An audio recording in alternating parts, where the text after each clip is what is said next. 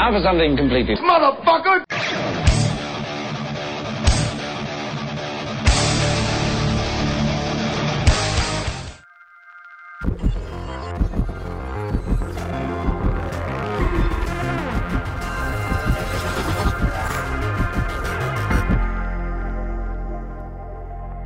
Capítulo 113. Love, Death and Robots. Con trayecto final. Pues ya estamos en directo. ¡Ole! Esperamos igual un minuto. ¿Un minuto para qué? ¿Por el lag? Por el... Que sé, porque cuando ves a gente que lo hace, que son profesionales, siempre dice, esperamos un minuto a que entre la gente, igual ha de entrar otra persona. Y se lo va a perder. Que va a entrar alguien, ¿no? Claro. Vale, ahora ya contestan, ahora sabemos que ya nos están viendo. Vale, nos están viendo y nos están escuchando. Buenas, perfecto. Ya era hora putos vagos, perfecto. Bueno, bienvenidos a todos. ¿Ya han empezado insultando? Ya está. Sí, claro, por supuesto. Miquel Ángel, ¿verdad? Échalo. Pues sí, lo baneo. No leáis comentarios porque si no acabamos, ¿eh? No. Sí, venga, no leeremos comentarios. Hoy no podemos leer comentarios y todo es por culpa del Ponji, que quede bien claro. que si no acabamos. Id a trolear a trayecto final. Y además, sí. Aquí dicen sin presentación ni nada. Es que tío, es que no ocurra. ¿Desde cuándo? A ver, perdón, que iba a hablar en catalán. ¿Desde cuándo he sido yo el presentador del podcast? Desde siempre. ¿Desde nunca? No, pero desde nunca. Las cartelas, ¿no? Sí, bueno, pero, o sea, hostia, vale, pues empezando, según lo veis vosotros, arriba a la izquierda, Guillem Bruguera, Guille H. Pongilupi, Jaume, Christopher y Xavier Rubio. De los que no somos ni Christopher ni yo, son los integrantes de Trayecto Final. Y Bilbo. Y Bilbo. El perro. Bienvenidos, chicos, al capítulo 113. El capítulo 113 que en teoría iba a ser dedicado a Love, Death and Robots, pero Jaume nos ha sorprendido con nuevas movidas. Pero lo mío son 5 minutos, ¿eh? Ah, vale, 5 minutos. 5 minutos y te vas, ¿no? Sí, a dormir. Ya he expulsado a unos 600 segundos. ¿A quién ha expulsado? A Mammardigan. A ver, pero vamos a ver, si hay 8 personas y expulsas a la mitad... Es lo que hay. Megalómano. Haces streaming para expulsar a gente, ¿no? Es el objetivo, ¿no? Nos dicen que Bruguera no tiene sonido, pero sí tiene sonido. Yo veo que tiene sonido. Sí lo tiene. Lo que pasa es que se ríe sin sonido para poner nervioso hacia. No se oye. ¿No se oye? Sí, se te oye. Sí que se oye. Después de los problemas que he tenido. Vale, pues... Gente mayor y los micros, no... Bueno, después de las presentaciones paupérrimas, este podcast es a no forzoso de cumplir más, que episodio 113, y vamos a hablar de la antología de cortos de Netflix de Love, Death and Robots, ¿no? Amor, muerte y roboces. ¿No? Y roboces, exacto. Pero antes, no sé si lo sabíais, ahora cuando estamos emitiendo esto, no sé si ya ha acabado ya, pero estamos en medio del E3. Que bueno, que según para que E3, igual se lo podrían haber ahorrado, pero... El E3 acabó después de que From Software saliera ahí con esto y ya está, fuera. Pues mucho mejor porque fue antes. Pues mira, si eso ha sido lo que te ha quedado del E3, canelita en rama. Y quería comentar, ya terminó, dicen. Pues lo que he dicho, ¿no? Ya terminó, no lo he visto nada más. Quería comentar 2 cosas que me hicieron mucha gracia. Primero, súper escueto, ya hablaremos en el podcast largo y tendido, o no. Del E3. Se presentó, además eso fue incluso antes de empezar, ¿no? Se presentó el que ya se había filtrado bastante cosa, además en un tráiler como dice, el tráiler este se ve súper mal porque está en baja resolución, seguro. De Elden Ring, que es el nuevo juego de Miyazaki, y te lo están vendiendo como que es de Miyazaki y G.R.R. Martin. Claro, lo que me hizo gracia es que salió como Miyazaki desvela cientos de detalles de Elden Ring. La típica noticia que después eran 4 cosas, que decía, oye, vas a caballo y puedes jugar con amigos. Sí, perfecto, y que no sea tan difícil, dicen. Y entre las cosas que iban comentando, hay un momento que dicen en la tierra donde sucede la acción, que se llama The Between Lands, y digo, o tierras intermedias, así lo tradujeron donde lo leí, dicen que este nombre, y además como apostilla, digo, que este nombre es de G.R. Martin, y yo me quedo, digo, o sea, pero lo ponen como G.R. Martin ha hecho este nombre, como haciendo un inciso, y digo, hostia, molaría que solo hubiese hecho esto. Eso. Que no la han llamado. Pero, ¿lo dudas? No, es que no lo dudo. No, a ver, el tema es que si no, el juego no lo acaban nunca. Bueno, también es verdad que puede que no lo acabe Martin, pero como los Dark Souls ya son así, que no te enteras de nada, pues vamos, más o menos ya cuadra, ¿no? Pero yo me imagino la situación muy buena de G.R. Martin pidiéndole esto, digo, yo lo llamaría The Land Between. Y Miyazaki, en el Dark Souls 2, el primer escenario prácticamente se llama eso, digo, pero lo escribiste raro. O sea, lo escribiste Betwixt o una mierda de estas. Sí. Escríbelo bien. Para aclarar para los oyentes, o sea, hay que aclararles. Martin, G.R.R. Martin, es puto gordo come morcilla. Para que os quede claro, para que sepáis. Por si acaso no sabíais de quién hablábamos. No sabéis lo que significan las iniciales, ¿no?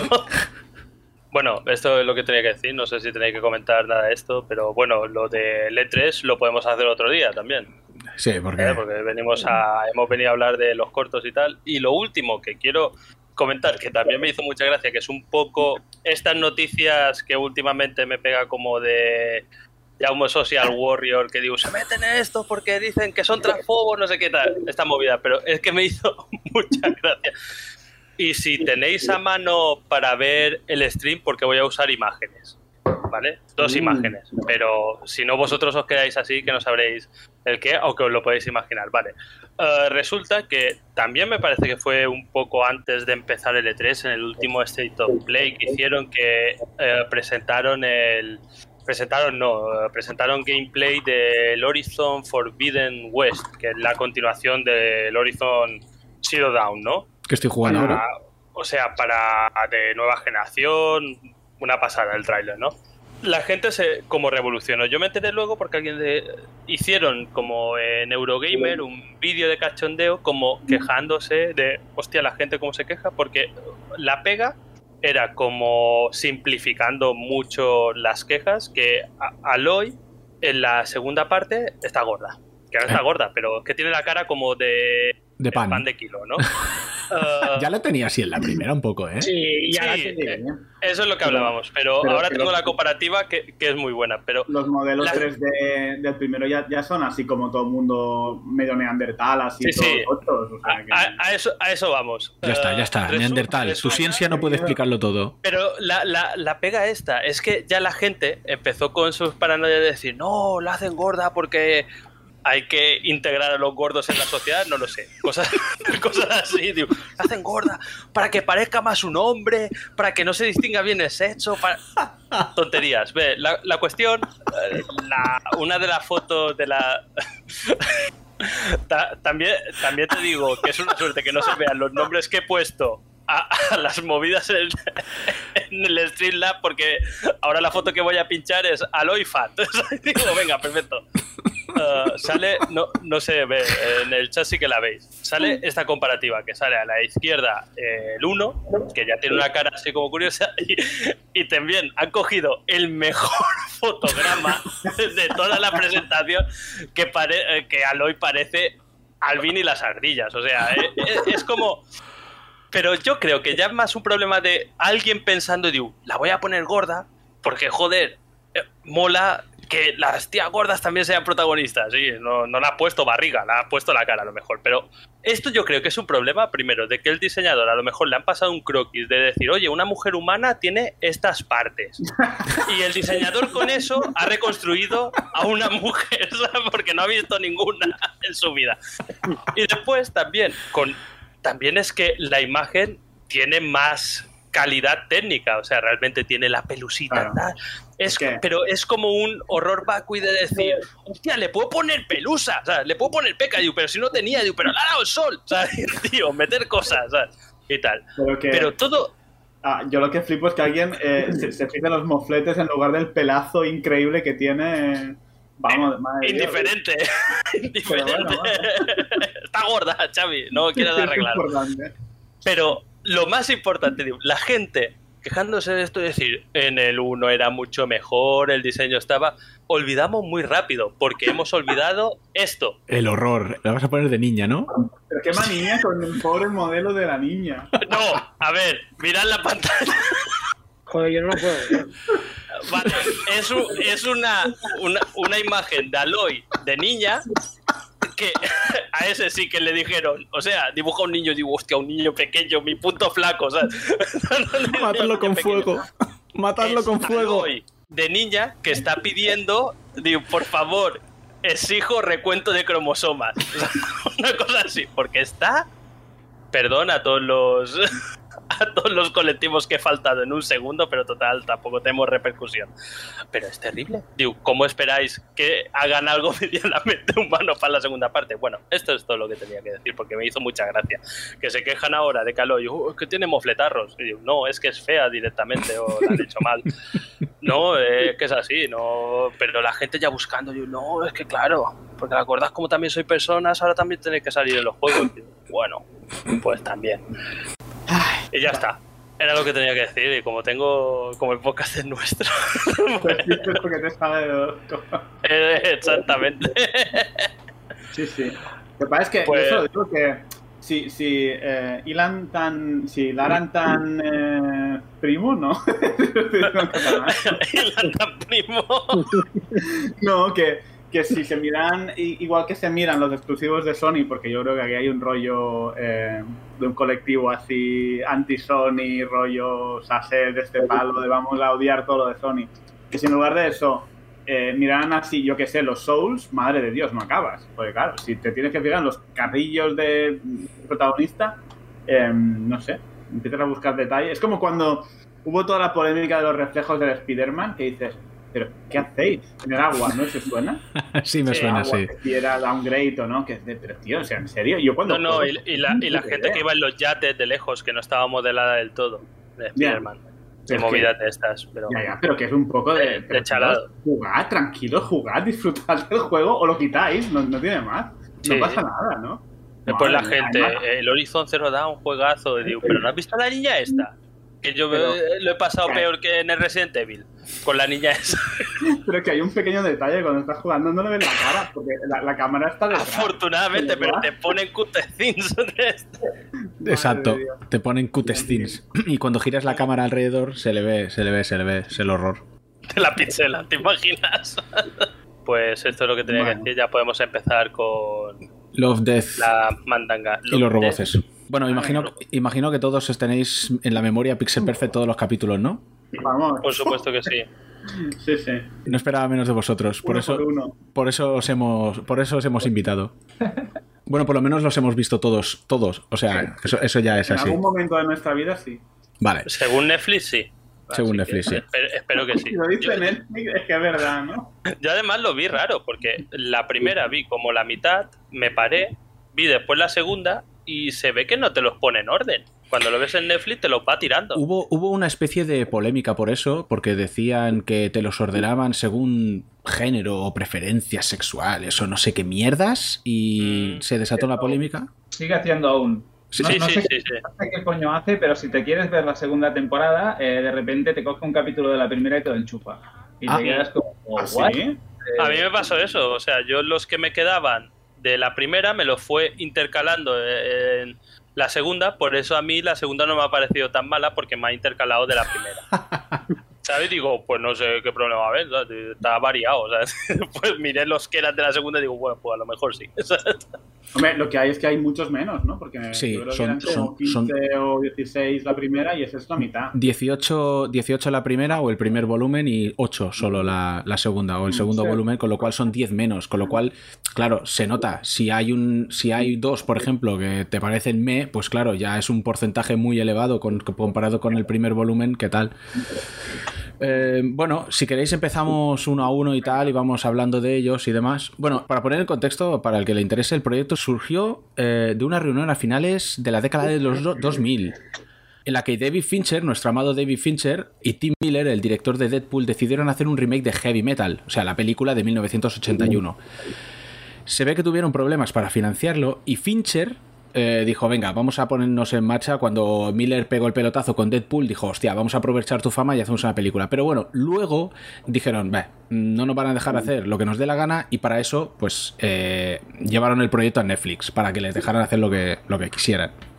A Netflix todo le vale madres.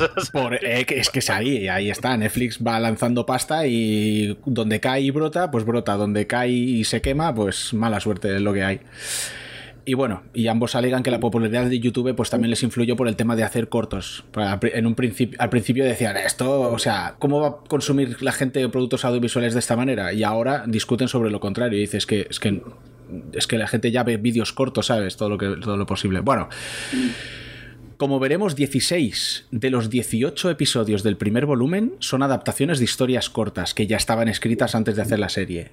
Y de la segunda, me parece que todos son adaptaciones de historias que ya estaban escritas. Vale, yo el orden que tengo es el orden de, digamos, el genérico. Vale. Me he callado. Que te interrumpamos, Christopher, que si no se van a dormir. Pues mira, te voy a interrumpir porque, mientras tanto, que un tema que creo que es importante es que la idea, el espíritu de Fincher es hacer esta idea que es muy de ciencia ficción de la historia corta, ¿no? La historia corta que tiene parte de una idea, ¿no? Y no hace falta desarrollarla a nivel de novela, pero en 15-20 páginas pues exploras esa idea a fondo y de algún modo planteas una serie de ideas o de cosas originales basadas en ciencia ficción, que es muy típica de ciencia ficción, sobre todo de la época clásica, 60-70, a 50-60, y que Fincher quería recuperar con este formato, ¿no? Eso es un poco la idea, es decir, que no es que sea súper raro, sino que en ciencia ficción es muy normal que las historias sean cortas. Lo malo es que es un poco lo que decías tú, que tú decías que ibas a ser el penumbra del podcast, pero claro, pero visto de esa manera, hombre, fracasa un poquito. Si lo ves como historias cortas que bueno, algunas te gustarán menos, otras te gustarán más, bien, pero si lo ves pensando en ese espíritu de coger una idea y darle un poco de vuelta a investigar, pues, hostia, se queda un poco corto. Bueno, ya lo íbamos comentando, pero es que para mí son, en general, la inmensa mayoría son muy, muy superficiales y se basan en una anécdota y no hay ningún tipo de reflexión típica de la ciencia ficción, digamos, de la literatura, de historias cortas. Entonces, sea, yo que sé, Bradbury o Dick o Ted Chiang ahora, ¿no? En eso estoy no tiene nada que ver, son de acción, de humor, pero sin nada, o sea, rascas un poco y ya está, no. A ver, efectivamente, pero o sea, puedes hacer un corto de estos, una historia, si tienes una idea que dé para eso, pero muchos de los cortos de esta antología no son ni una anécdota, o sea, hay algunos que es como decir, mira qué render más cojonudo he hecho, o sea, que son una puta chorrada, claro, realmente. Sí. Hombre, ya los iremos comentando, pero hay algunos que es para ver, ¡ojo, qué bonito! O sea, qué bien. Y que las ideas son recurrentes, se repiten bastante algunas de ellas. Sí, se repiten. El robot loco que ataca humanos, eso es un poco de, ¿en serio? ¿Otra vez? O sea, déjalo ya está. No pasa nada, pero bueno. Y el tema es lo que decía, o sea, y esto es que han buscado historias. No es que ellos hayan escrito siempre lo mismo, o sea, que es que además no han tenido, digamos, igual no han tenido mucho acierto en coger historias diferentes que sean... A ver si tenía una recopilación gorda que era Robot Loco, sí, a ver. La cogió toda ahí. No sé, yo creo que, o sea, tal y como lo han hecho, es que entiendo que lo han dividido en estudios y cada estudio ha hecho su movida, ¿no? Lo que no sé es quién ha elegido las historias. Es eso, sí, claro, no lo sé. Yo entiendo que si eran estudios de animación, cada uno lo que quería era hacer lucir su animación, igual la historia no les interesaba tanto. No sé, por intentar entender por qué las historias son así de simplistas. Puede ser. No sé si tú, Guillem, me parece que te lo habías mirado, ¿no? El tema este de cómo los estudios que lo habían creado y no sé qué. Bueno, sí, porque o sea, conozco muchos artistas que han trabajado en los cortos. Algunos los conozco porque me gustan y otros los conozco porque los conozco directamente. Lo que pasa es que no sé si... Yo diría que fueron Fincher y Miller los que decidieron las historias y supongo que en algún punto hicieron algún tipo de reunión con los estudios y dijeron, ¿qué queréis hacer? Y también depende del tipo de historia. Por ejemplo, ahora que las dos de John Scalzi, que son con un punto más humorístico, pues seguramente pues ya se enfocaron a estudios con ese estilo, ¿sabes? No les van a dar a Blur, que hacen movidas súper realistas, lo de Scalzi, ¿sabes? Es decir, que supongo que también eligieron estudios según el tipo de historia. Yo, para mí, lo que habéis dicho, a mí la primera temporada me gustó bastante, porque creo que es bastante variada. Es verdad que no hay nada excesivamente complejo, pero creo que era un buen, ¿cómo decirlo? Era un buen mix entre historias interesantes, entre historias de lucimiento de estudio, y a mí me gustó. Ahora, la segunda temporada, lo que decía Christopher, al ser tan corta, me ha sabido muy a poco. Básicamente me ha gustado mucho una, ¿sabes? Que es la última, la del gigante. Esa me ha encantado. Joder, pero todo lo demás, a mí al revés. Todo lo demás flojito. Ya hablaremos cuando lleguemos a cada uno, porque yo me estoy mordiendo la lengua de hablar de capítulos en concreto, pero una cosa que encuentro es que en la primera temporada, igual, al ser más capítulos, pero hay más variedad, hay más de animación tradicional, hay más de otro tipo de animación. En la segunda temporada es como, vamos a hacer todos que sean personas que se vean muy bien y que den como un poco de grimas. Es como lo que ha dicho Guille. En la segunda aparecen la mayoría de lucimientos. Bruguera is back. Pero bueno, yo aunque... Ahora no se te oye. ¡No! Estás muteado, Bruguera. No, se ha muteado y se ha desmuteado. Cámara. No digo nada, pero alguien ha dicho en el chat, échate la gorra. ¿Qué he hecho? Qué mala gente. Y después uno pone muerta al gigante. Buena caza es Feten, dice Javi. ¿Cuál es la de Buena caza? La de Buena caza es la de que los cazadores de espíritus, que los espíritus son unas mujeres, unas mujeres, unos espíritus hembra que es como steampunk en China. Correcto, exactamente, steampunk. Y donde salen penes muy gordos. Exacto, sí. Yo estoy de acuerdo con Guille en el que a mí también me ha gustado bastante. A mí me ha gustado en general todo, ¿eh? O sea, aunque estoy de acuerdo con Xavi en que no han encontrado historias que sean muy profundas y son muy superficiales y tal, me esperaba mucho menos. De hecho, la primera temporada salió en 2019, perdón, o sea, hace 2 años, y no la he visto hasta ahora porque pensaba, ya no sé, había visto que el recibimiento era como muy digo, pues no me atraía. Joder, pues no sé por qué empecé a verlos y vamos, me ha gustado bastante más de lo que pensaba. No está mal, y yo creo que porque es original y es de ficción, pues como mínimo a mí ya me tienen comprado. Lo que pasa es que, a ver, es lo que es un producto así como te lo ventilas en 2 días y ya está. O sea, que no hay reflexión detrás, y para mí, mi opinión. Y es muy espectacular, pero al final tampoco tiene más, ¿no? Pero ojalá hubiera más productos así, ¿no? Sí, y aparte, si te gusta el tema estético, hombre, hay, sobre todo en la primera temporada, hay mucha variedad de estudios y es interesante el tipo de animaciones. Sí que no encontré, es decir, cuando lo vi, no tuve el impacto que tuve, por ejemplo, con Animatrix, que eso sí que fue súper impactante en el momento en que salió, ¿no? Porque... Hombre, que ha llovido. Sí, ha llovido, pero me refiero ahí sí que, aparte, o sea, más allá de las historias que estaban bien, o sea, hubo como una especie de avance a nivel técnico. O sea, estuvimos en el vuelo de Osiris, que era espectacular, el 3D, luego había esas animaciones japonesas súper experimentales que eran una pasada, el estudio 4C creo que también estaba por ahí, y en cambio aquí sí que hay cosas muy guays, pero te da la sensación que todo más o menos ya lo has visto. No hay nada nuevo, pero igualmente por ejemplo, uno que no tiene nada, ese que están en el valle, en el Death Valley, yo no me acuerdo dónde están, y hay ese océano... El de las criaturas marinas. Eso es una pasada, ¿sabes? Y no tiene nada de historia, pero es una pasada. Sí, pero hay esa parte también... Sí, hay esa parte de que, por ejemplo, a mí también me pasa, lo he visto entero, simplemente por eso, porque también me gusta la estética de muchos y para ver lo que han hecho, o sea, porque hay algunos que tela. Por favor, el comentario de Víctor. La trama del hombre silenciado con el micro y su drama interno luchando contra el silencio supera cualquier historia de la segunda temporada. Y nosotros hablando y él, tengo cosas que decir. No sé qué coño ha pasado. Ahora. Ah, vale, fantástico. Vale, tenías que insultar, era el truco. Ya, vale, ya está, arreglado. Pues ¿qué? ¿Le damos a capítulo? ¿Qué? Capítulo 1 es... Una cosa, antes de empezar, porque antes justamente lo has mencionado, la de Heavy Metal del 84. ¿La habéis visto? Sí, claro. Sí, claro, todo. ¿Heavy Metal? Yo de hecho, la peli Heavy Metal me parece que está basada en la revista, en Metal Hurlant. Sí. La he visto, yo no me acuerdo, pero... Porque hay historias de gente malísima, Moebius, Bernie Brixton, Richard Corben. ¿Por qué nadie querría hacer un remake de esa película hoy? O sea, una cosa te digo, tampoco eran excepcionales esas historias. Y eran por eso, es que es malísima. O sea, una película que en su tiempo, o sea, si ibas a tope de escuchar Rainbow y de fumar porros, decías, de puta madre, lo mejor que he visto. O sea, alienígenas esnifando coca con una aspiradora, perfecto. Pero hoy en día, ¿a quién coño le interesa ver eso? Dicho esto, sigamos.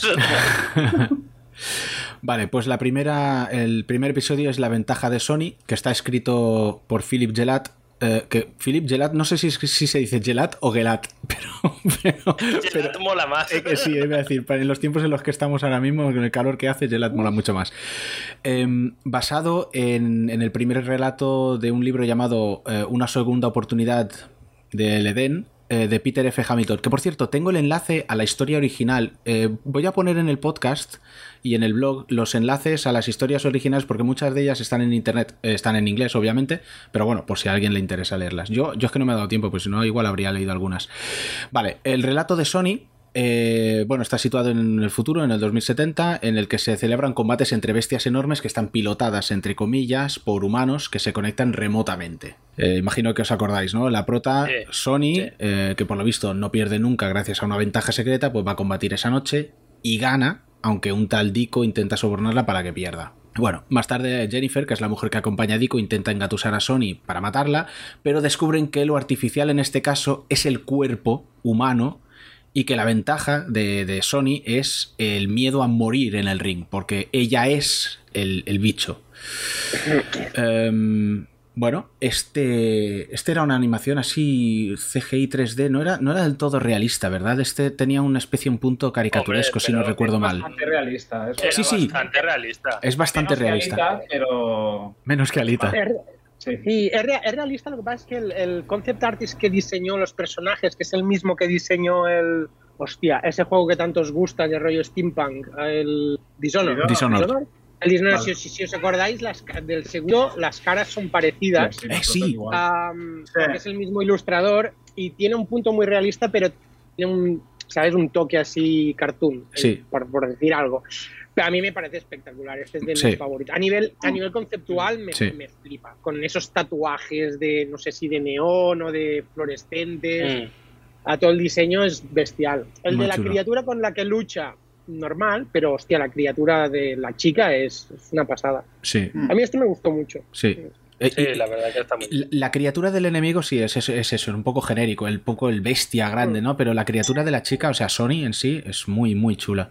Lo interesante de este capítulo es que dejan caer muchos detalles que revelan el giro final. O sea, empezando por el hecho de que mientras las bestias luchan, Sony está completamente quieta, o el cuerpo humano de Sony está completamente quieto, mientras el otro está ahí como quejándose y gritando y tal. Claro, lo normal es pensar que está muy concentrada y que por eso ganará.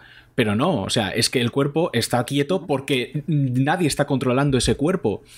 Y cuando el compañero va a conectarla, entre comillas, le da un botón que es una calavera, ¿sabes? Como que desconexión. Y además la luz del dispositivo de Sony, del cuerpo humano de Sony, va de verde a rojo. ¿Qué quiere decir? Que está desconectado. O sea, que ya no controla el cuerpo humano, ahora es la bestia. O sea, tiene detalles que revelan el giro final antes, pero claro.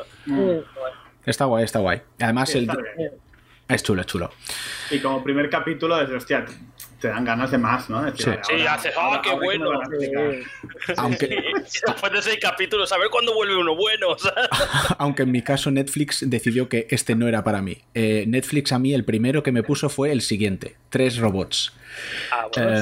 A mí también, a mí también. ¿Sí?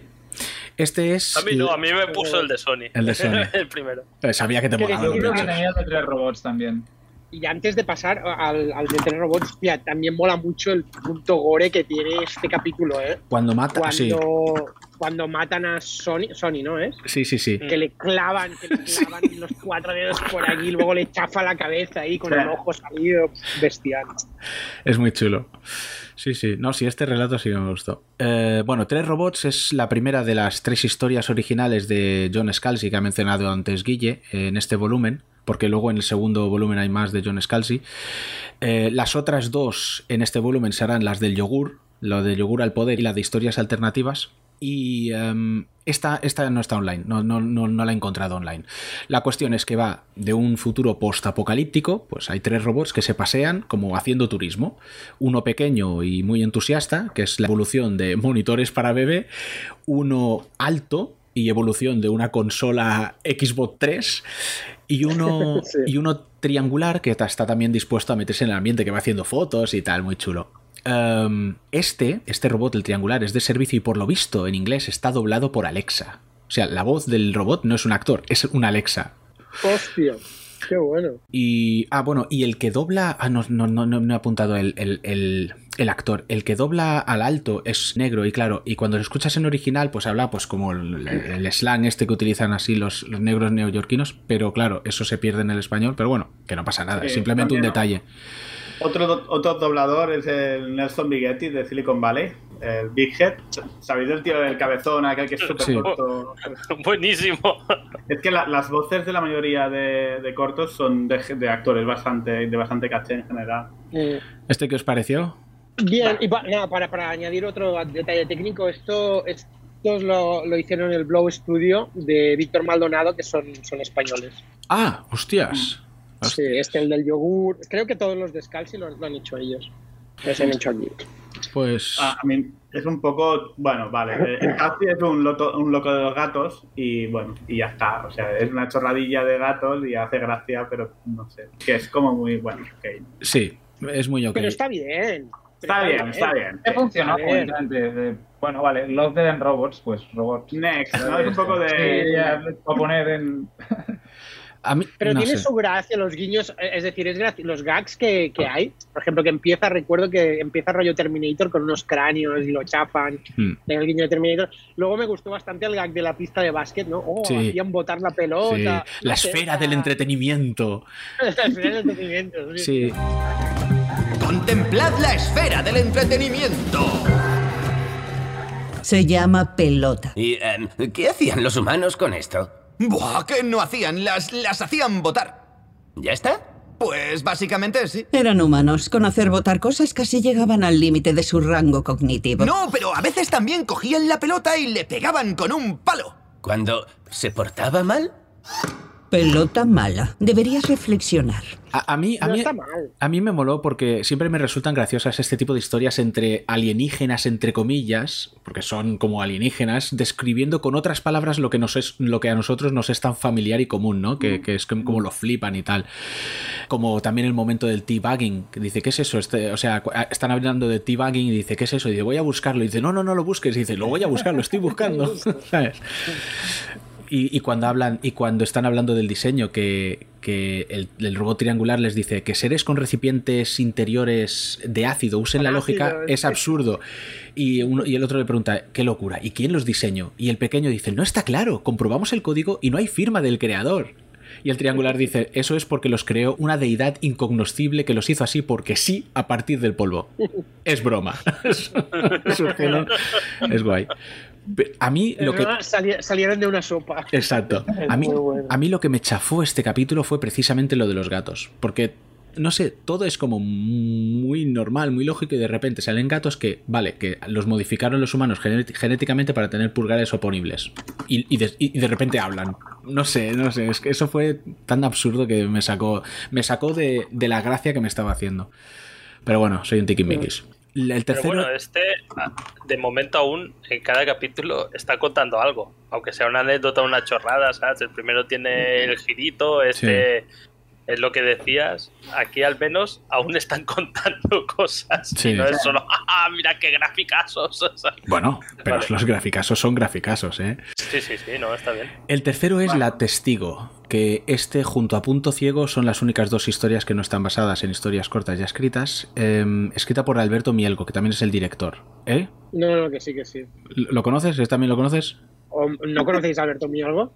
No, yo no lo conocía. Es el director de arte de Spider-Man en el Spider-Verse, por ejemplo. Hostia. O sea, este tío es Dios. Y ahora está presentando en Cannes su nuevo corto, que tiene una pintaza que flipas. A mí me gusta muchísimo este tío. Es de esto lo que decíamos antes de si es una historia en bucle, que no tiene nada, o sea, es una persecución, pero es que el estilo visual es alucinante. Y para mí es de los pocos, lo que decía antes, ¿no? La falta de innovación, este es de los que me gusta que innovan a nivel gráfico y visual, es un pajote. Sí, me gustó. Me gustó precisamente por eso, sobre todo por el nivel visual. Además, justamente, al principio, no lo hemos mencionado, pero al principio de cada capítulo salen 3 símbolos. Y en el primer símbolo que sale es un uroboros, es una serpiente que se muerde la cola. Que hace, o sea, es una alusión a que es cíclica la historia. Va de una mujer que presencia un homicidio por la ventana y primero va al trabajo, que trabaja como de stripper, ¿no? Y después huye perseguida por el asesino al que ha visto, huye por las calles de la ciudad y cuando es alcanzada, ella mata al asesino, que previamente vemos que la había matado a ella y ahora él es el testigo al otro lado de la calle y vuelve a empezar, imagino, o sea que... no sé, es lo que dice Guille. A mí visualmente me pareció muy chulo y la idea es como what the fuck. Este visualmente es muy la hostia. Muy la hostia. Mola más que incluso otros que son muy realistas y muy virgueros, ¿sabes? Porque este tiene algo más. Exacto, sí, estoy de acuerdo. Tiene arte. Es bastante gracioso porque Alberto Mielgo siempre se dibuja mucho él mismo. Ya veréis que si vais siguiendo su trayectoria, casi siempre es él o sea, está basado en él los protagonistas masculinos y le gusta mucho dibujarse un pene grande. No sé si lo debe tener, pero... Seguramente no, si se lo dibuja. Muchas veces ahí con un pedazo de pene. Puestos a dibujárselo, claro, obviamente. El tío dibujando a la mujer detrás de ¿dónde vas con eso? Digo, ¡calla, que es mi corto! Digo, no, si corto es. Y el tío, ¡ah! que me deje. Vale, el cuarto es Trajes, que está basado en una historia de Stephen Lewis, que está publicada en el libro Snafu Future Warfare, que es parte de una antología, por lo visto, de 10 libros que todos se llaman Snafu, que es un acrónimo de situación normal, todos jodidos, o sea, status nominal, all fucked up. Y va de, es una comunidad de granjeros que utilizan mechas para protegerse de una horda de tiránidos, porque son putos tiránidos. Hillbillies contra tiránidos. Exacto. O aliens. Zergs de StarCraft. Sí. También. Que básicamente es como copiaron los tiránidos en StarCraft. Y que al final... me parece puto maravilloso este. ¿Sí? Sí, me flipa. Que además al final pues resulta que los invasores puede que sean ellos, porque no están en la Tierra, están en un planeta que no es la Tierra, ¿no? No sé, es curioso, está interesante. Pero te lo ves venir. Pero eso es muy humano. Hemos venido aquí a instaurar la paz. Pero es un poco eso, ¿no? Es el girito final de todo, que a ver, lo importante aquí es la épica, ¿no? De la batalla y tal, pero dices, hombre, pues si te pones con este tema, ¿no? De la colonización y la depredación de los humanos, exterminando a bla, y además que tiene el rollo colonial por el medio, hombre, puedes hacer mucho más que este corto, pero es eso, en lugar de centrarse en la idea, se están centrando simplemente en la acción, ¿no? Eso es lo que... ¿Pero si ya funciona? Depende para que lo veas. O sea, a mí me hubiera preferido igual menos acción y que tuviera un poco más de chicha. Funciona. Pero simplemente que para mí son muy superficiales. Pacific Rim. Lo que mola de ver a un robot es que ves un robot ruso y que tendrá poderes de poder ruso de... No sé, y a mí me mola este...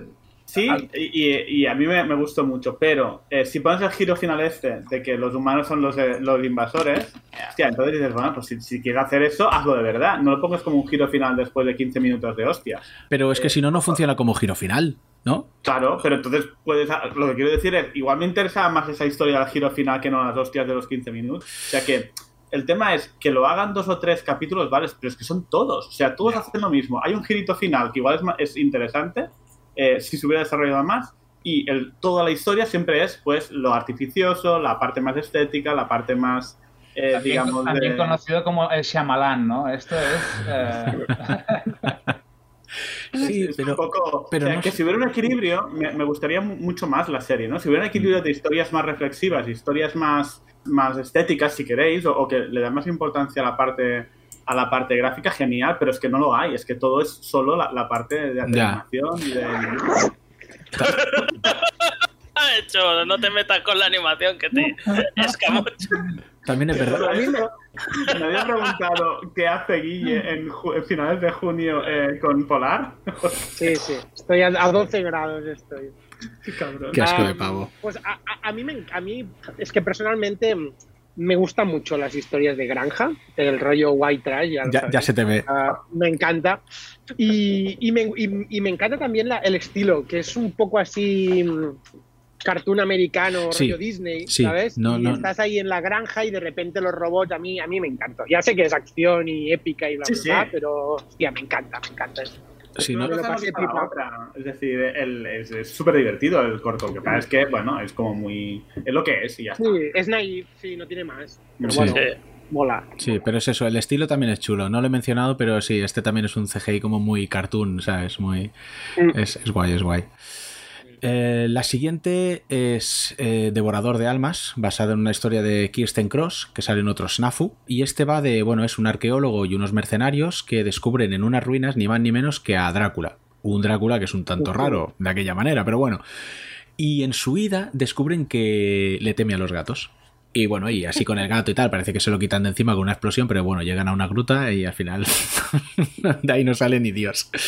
Y le cortan el pene también, creo, sí, ¿no? Sí, le meten un tiro ahí en el rabo que se lo revientan, sí. Lo cual no es lo más indicado si lo que quieres es una relación y salir de ahí con vida. Pero bueno, este es totalmente... Este es animación, ¿no? Este me gustó porque es totalmente animación 2D y al final es como un sopleo de aire fresco entre tanto hecho por ordenador. No se nota tanto en la primera, porque en la primera, lo que hemos dicho hasta ahora, son bastante variados en cuanto a animación, pero en la segunda le vendría bien. Algo así. Esto es interesante. No me gustó tanto, pero bueno, está bien. ¿Ves cómo es eso? Como ves la animación 2D y no la habías visto hasta ahora y tal, bueno, pues dices, hostia, bueno, estaba interesante. A mí me flipó mucho por la animación, porque yo soy muy de animación 2D y además está, joder, muy chula. Sí, hostia, también me gustó. Y te pega, o sea, no te lo esperas, pero cuando Drácula coge al tío y lo parte por la mitad, dices, hostia, qué bestia, tío. Sí. Sí, porque, bueno, a ver, no lo hemos mencionado, pero son muy bestias los cortos, ¿eh? O sea, no se cortan en nada. Bueno, sí, Guille ha mencionado el de la ventaja de Sony cuando tal, pero ves que todos son así. Bueno, más o menos, o sea, no se cortan ni enseñando sexo ni enseñando sangre. Sí, y de hecho, el Love, Death and Robots podría ser Sex, Death and Robots, porque de amor hay poco, hay más tocamiento que... ¿Por qué lo llaman amor cuando quieren decir sexo? Sí.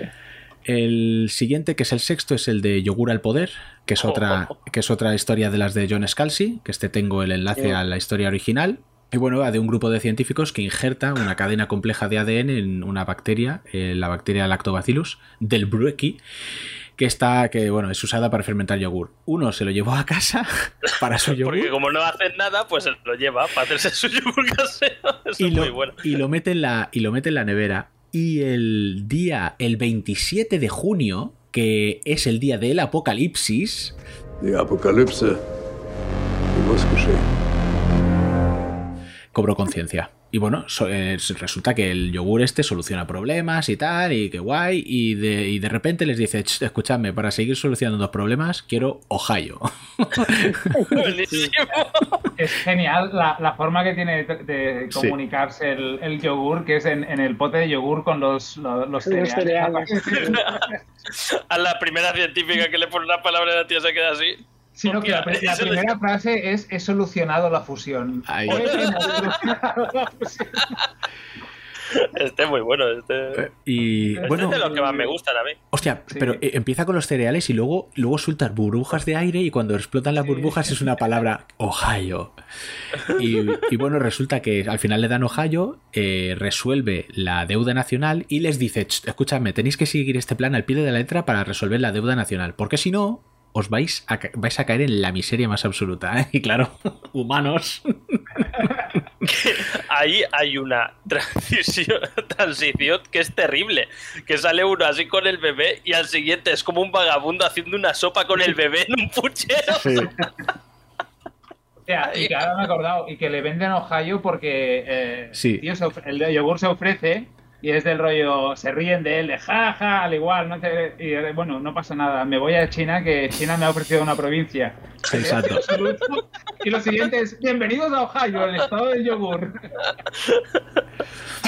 Y una década después, cuando ya el yogur ha establecido ahí un poderío absoluto, se pira al espacio. Y deja a la humanidad. Pero deja a los humanos, y los humanos se quedan como de, hostia, se está yendo solo el yogur. Es una historia que podría ser un poco de, ¿cómo se llama? De los Simpsons, historia del árbol del terror, ¿no? De lo que hacían sí, para los sí, es un poco eso. Cuando los Simpsons hacían buenas temporadas, es un poco este rollo, ¿no? Este sí que es súper caricatura, o sea, es CGI, pero súper caricatura. Y es que parecen juguetes casi los muñecos. Sí, muy chulo. Está guay. Este, bueno, me hizo gracia, pero no sé, no es de mis preferidos tampoco. Sí, a mí me gustó mucho este. A mí también. ¿Sí? A mí es que me gusta. Además, el momento girito que dice, pero si el yogur era tan inteligente, no sabía que los humanos son humanos y no iban a seguir las reglas. O sí lo sabía. Bueno, Guilla, a ti es que te gustaron todos. Ya estoy viendo que esto va a ser la de... Sí, no. A mí casi todos. Sí. No, a ver, no es que no me gusta. Y lo que no le gustaron lo han hecho colegas suyos y cada decir. No es que no me. Guille le gusta todo. Sí. Es muy positivo. No es que no me gustara, pero bueno, este se queda en los más me. El siguiente, el séptimo, es Más allá de Áquila. La historia original es de Alastair Reynolds. ¿Qué? No, perdona, que pensaba, ahora pienso que me he acordado cuando lo has dicho, me flipó. Sí, a mí también me gustó. Y bueno, este hombre también escribió Cima Blue, del que hablaremos más adelante. Vale, este va de, bueno, es una nave de carga. Este es CGI ya súper realista, ¿no? Una nave de carga llamada la Oca Azul está en cola para pasar lo que parece un relé de masa. Eso es un puto relé de masa, no me jodas. El Mass Effect. Y su tripulación, que es Tom, Ray y Susie, se van a pegar el criosueño. Se parece más al sistema que usan en Cowboy Vivo. Es verdad. Porque hacen cola igual y todo. Es verdad. Bueno, la tripulación se va a pegar el criosueño y qué sorpresa, problemas. Tom despierta a Susie y ven que están en una estación de reparaciones. Aparece Greta, que es una conocida de Tom, y les dice que están en la estación Soundlauke, que está en el sector Sedar, que está a tomar por culo. Y bueno, Susie dice que no puede ser y se desmaya. Al final, resulta que estos ya... el problema es eso, que hemos visto tanta ciencia ficción que es que te lo hueles, dices, es que no puede ser, esto está en una puta simulación, ¿no? O algo así. Claro. Y sí, resulta que Greta es una alienígena de un planeta telaraña que tiene a Tom en una especie de simulación. O sea, atrapa las naves que aparecen por ahí. Pero aún así, no sé, me gustó.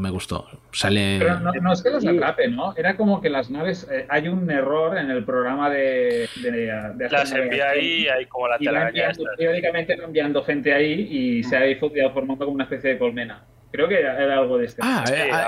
Era una cosa así, hostia, pues no pensaba que era por error que las naves caían y los atrapaba. Decía, bueno, pues sí, pues si estáis diciendo lo mismo. Sí, ¿no? O sea, el tema es lo que me suena que era que lo que le dice la Greta, cuando el tío aún cree que es Greta, es del rollo, por error has llegado aquí, se inventa una historia, has llegado aquí, estamos del rollo a no sé cuánto tiempo y el viaje lo has hecho de una forma no prevista y en vez de tirarte 60 años te has tirado en la Tierra has pasado como 600 años, ¿sabes? Del rollo de que ya olvídate que te vas a quedar aquí. Sí. Y a partir de aquí el tío empieza a hacer preguntas y empieza a hacer, y es cuando se empieza a resquebrajar un poco la historia. No sé, creo que iba así, me parece. Que al fin sí, es como que hay un fallo en la máquina, los envía a tomar por culo y caen en la colmena del bicho este, que además También el final es como un poco Matrix, porque están ahí hechos mierda súper viejos, metidos como en capullos, ¿no? Sí. Con la simulación. El tema es... Philip K. Dick, que de hecho que tiene una historia casi igual. A mí la parte que me mola es la de la araña, es bastante chula, porque además es ¿por qué, no? O sea, ¿por qué exactamente? Es como que lo hace de algún modo benevolente, ¿no? Bueno, ¿por qué los ponen estas simulaciones? Porque como que les preocupa o no sé. Sí, porque parece que es como que quiere ayudarlos a superar la movida de estar en su capullo de la muerte. El escritor, no del original, el que adapta a Netflix, decía eso mismo que dices tú, Xavi. Decía que para él pensaba que era más un poco, entre comillas, benevolente. O sea, no era, digamos... Sí, ¿no? No, sí. Si la historia no dice lo contrario, ¿no? Ya, pero bueno... Hombre, Greta como manifestación de la criatura... Sí, o sea, después cuando ves la criatura es chunga, pero las intenciones es buena. O sea, el tío sale no, ahí... que lo que hace la criatura es de alguna manera coger los mejores... Crear una historia que es como de... Te has tenido la mejor suerte dentro de la desgracia, que te has encontrado al amor de tu vida que dejaste pasar. Sí. Ahora, lo verdadero... Tener mala leche cuando se despierta, digo, no me llamaste, quedamos una vez y así, 3 años de simulación, el tío me cago en la puta. Y no cambio, la tía dice, oye, hace un montón que no nos vemos porque nos follamos a tope y el tío, todo correcto. Recordando, este es el que también es un bucle, ¿no? Que cuando acaba el primer... Sí. Empieza otra vez. Sí, porque... No es un bucle, es que cuando le falla la simulación, que el tío empieza a olerse con la simulación, como se la reinicia. Y lo hace de una manera diferente para que se adapten. Sí, porque le avisa, le dice, no vas a soportar la verdad. Y el tío, sí, quiero saber la verdad. Y claro, cuando le enseña la verdad, no la soporta y le tiene que volver en una simulación. Porque claro, el verdadero horror es pensar, cuando se folla Greta, ¿era simulado? Pues estaba follando al bicho. Se follaba la araña, pero ojos que no ven es como cifra. Y digo, sé que lo hace Matrix, pero la ignorancia es la felicidad, ¿sabes? ¿De qué mata? Además, mola la técnica, porque por eso a la chica no la puede despertar, ¿sabes? Pero al tío dice... El tío empieza a mosquearse y dice, oye, ¿follamos o qué pasa? Y el tío, sí. Y ya se la pasa. Pues ahora voy a ser súper poco popular, pero no me gustó nada a mí. O sea, está muy bien hecho y tal, pero encontré que era como muy... Típico. La típica historieta de ciencia ficción, ¿sabes? Y algunas cosas... Sí. No sé, no... También porque lo vi de los últimos. Porque es de los que no había visto la primera vez y después de ver la primera temporada y segunda me lo puso como el último. Joder. Y dije, otra vez cosas de estas. Yo, madre mía, pasa rápido. Cosas nazi otra vez. Pero sí. Y sí, eso ya empezamos como en el bucle de estos de que están muy bien hechos. Hay momentos que los actores parecen actores de verdad, prácticamente. Sí, pero todavía no llega al nivel que llegan más tarde, ¿eh? Es muy chulo, o sea, es muy realista, pero no sé, más tarde llegan a unos niveles que es para fliparlo. Sí. Vale, el octavo... En eso. Bueno, el octavo es Buena Caza, que es el que mencionaba Javi, que es la historia de un relato de Ken Liu, publicado en 2012. Es que, claro, no lo he dicho, pero los años son muy variados, o sea, no es que sean historias recientes, hay historias que tienen bastante tiempo. Bueno, la cuestión, el joven Liang es un joven guerrero, no sé, aprendiz de guerrero, acompaña a su padre en la caza de un espíritu llamado Huli Jing, que es una especie de, zorro, cambia formas, que según dicen se convertía en mujer para hacer, como de súcubo, ¿no? Encantaba a los hombres y tal. Pues matan al espíritu en cuestión, pero el Liang, chico, deja escapar a Yan, que es la hija de la espíritu, y le dice al chico que los humanos, que no es que ellas atrapen a los humanos y tal con malas intenciones, sino que los humanos se enamoran de ellas sin necesidad de embrujos y luego se obsesionan. Y bueno, años después, cuando el padre... y una cosa, porque... Claro, ella cada noche va ahí. Lo que pasa es que dice que más que enamorar, es que cuando un humano se obsesiona, ellas, como parte del bicho que son, oyen cada noche los... Ah, sí. Como la fortor, ¿no? del tío haciendo ¡ay, te follas! Y van ahí como para decir, hostia, cállate, ¿sabes? Sí, vale, te la toco, pero basta, suficiente. Sí. Exacto, sí. Eso me gustó, digo, mira... Bueno, años después, cuando el padre ha muerto, Liang va a Hong Kong, se hace un máquina de las máquinas y todo es muy steampunk, ¿no? Hay un momento que hay una revolución industrial de la hostia. Evoluciona de aquella manera y un día encuentra a Yan, que ahora sí seduce a los hombres por dinero. Y bueno, con el paso de la tecnología y la desaparición de la magia, pues ya no puede transformarse. Y además revela que el gobernador la drogó y la convirtió en un cyborg, porque es lo que le pone a él, ¿no? Él se excita con los robots. Y no tenía Motoko Kusanagi a mano. Y nada. Un cyborg entero menos la cara y la cotorra. Exacto, sí, porque además es que se ve así, tal cual. No es tonto el tío. O sea, sí, hombre, me voy a rozar ahí. Y nada, y Liang la convierte en un Transformer, porque se puede transformar en zorro, y pues Jan sale a cazar chungos. Este era de animación 2D, ¿verdad? Sí. Sí, es, ¿verdad? bueno, es Sí. de estos mix. Bueno, Sí, es que... pero la base O sea, es el, 2D, re- lo sí, que hay. el render es como 2D, Mm. pero yo creo que hay mucho 3D ahí también. Sí, A mí, mucha. a mí- voy a ser original, me gustó mucho esto.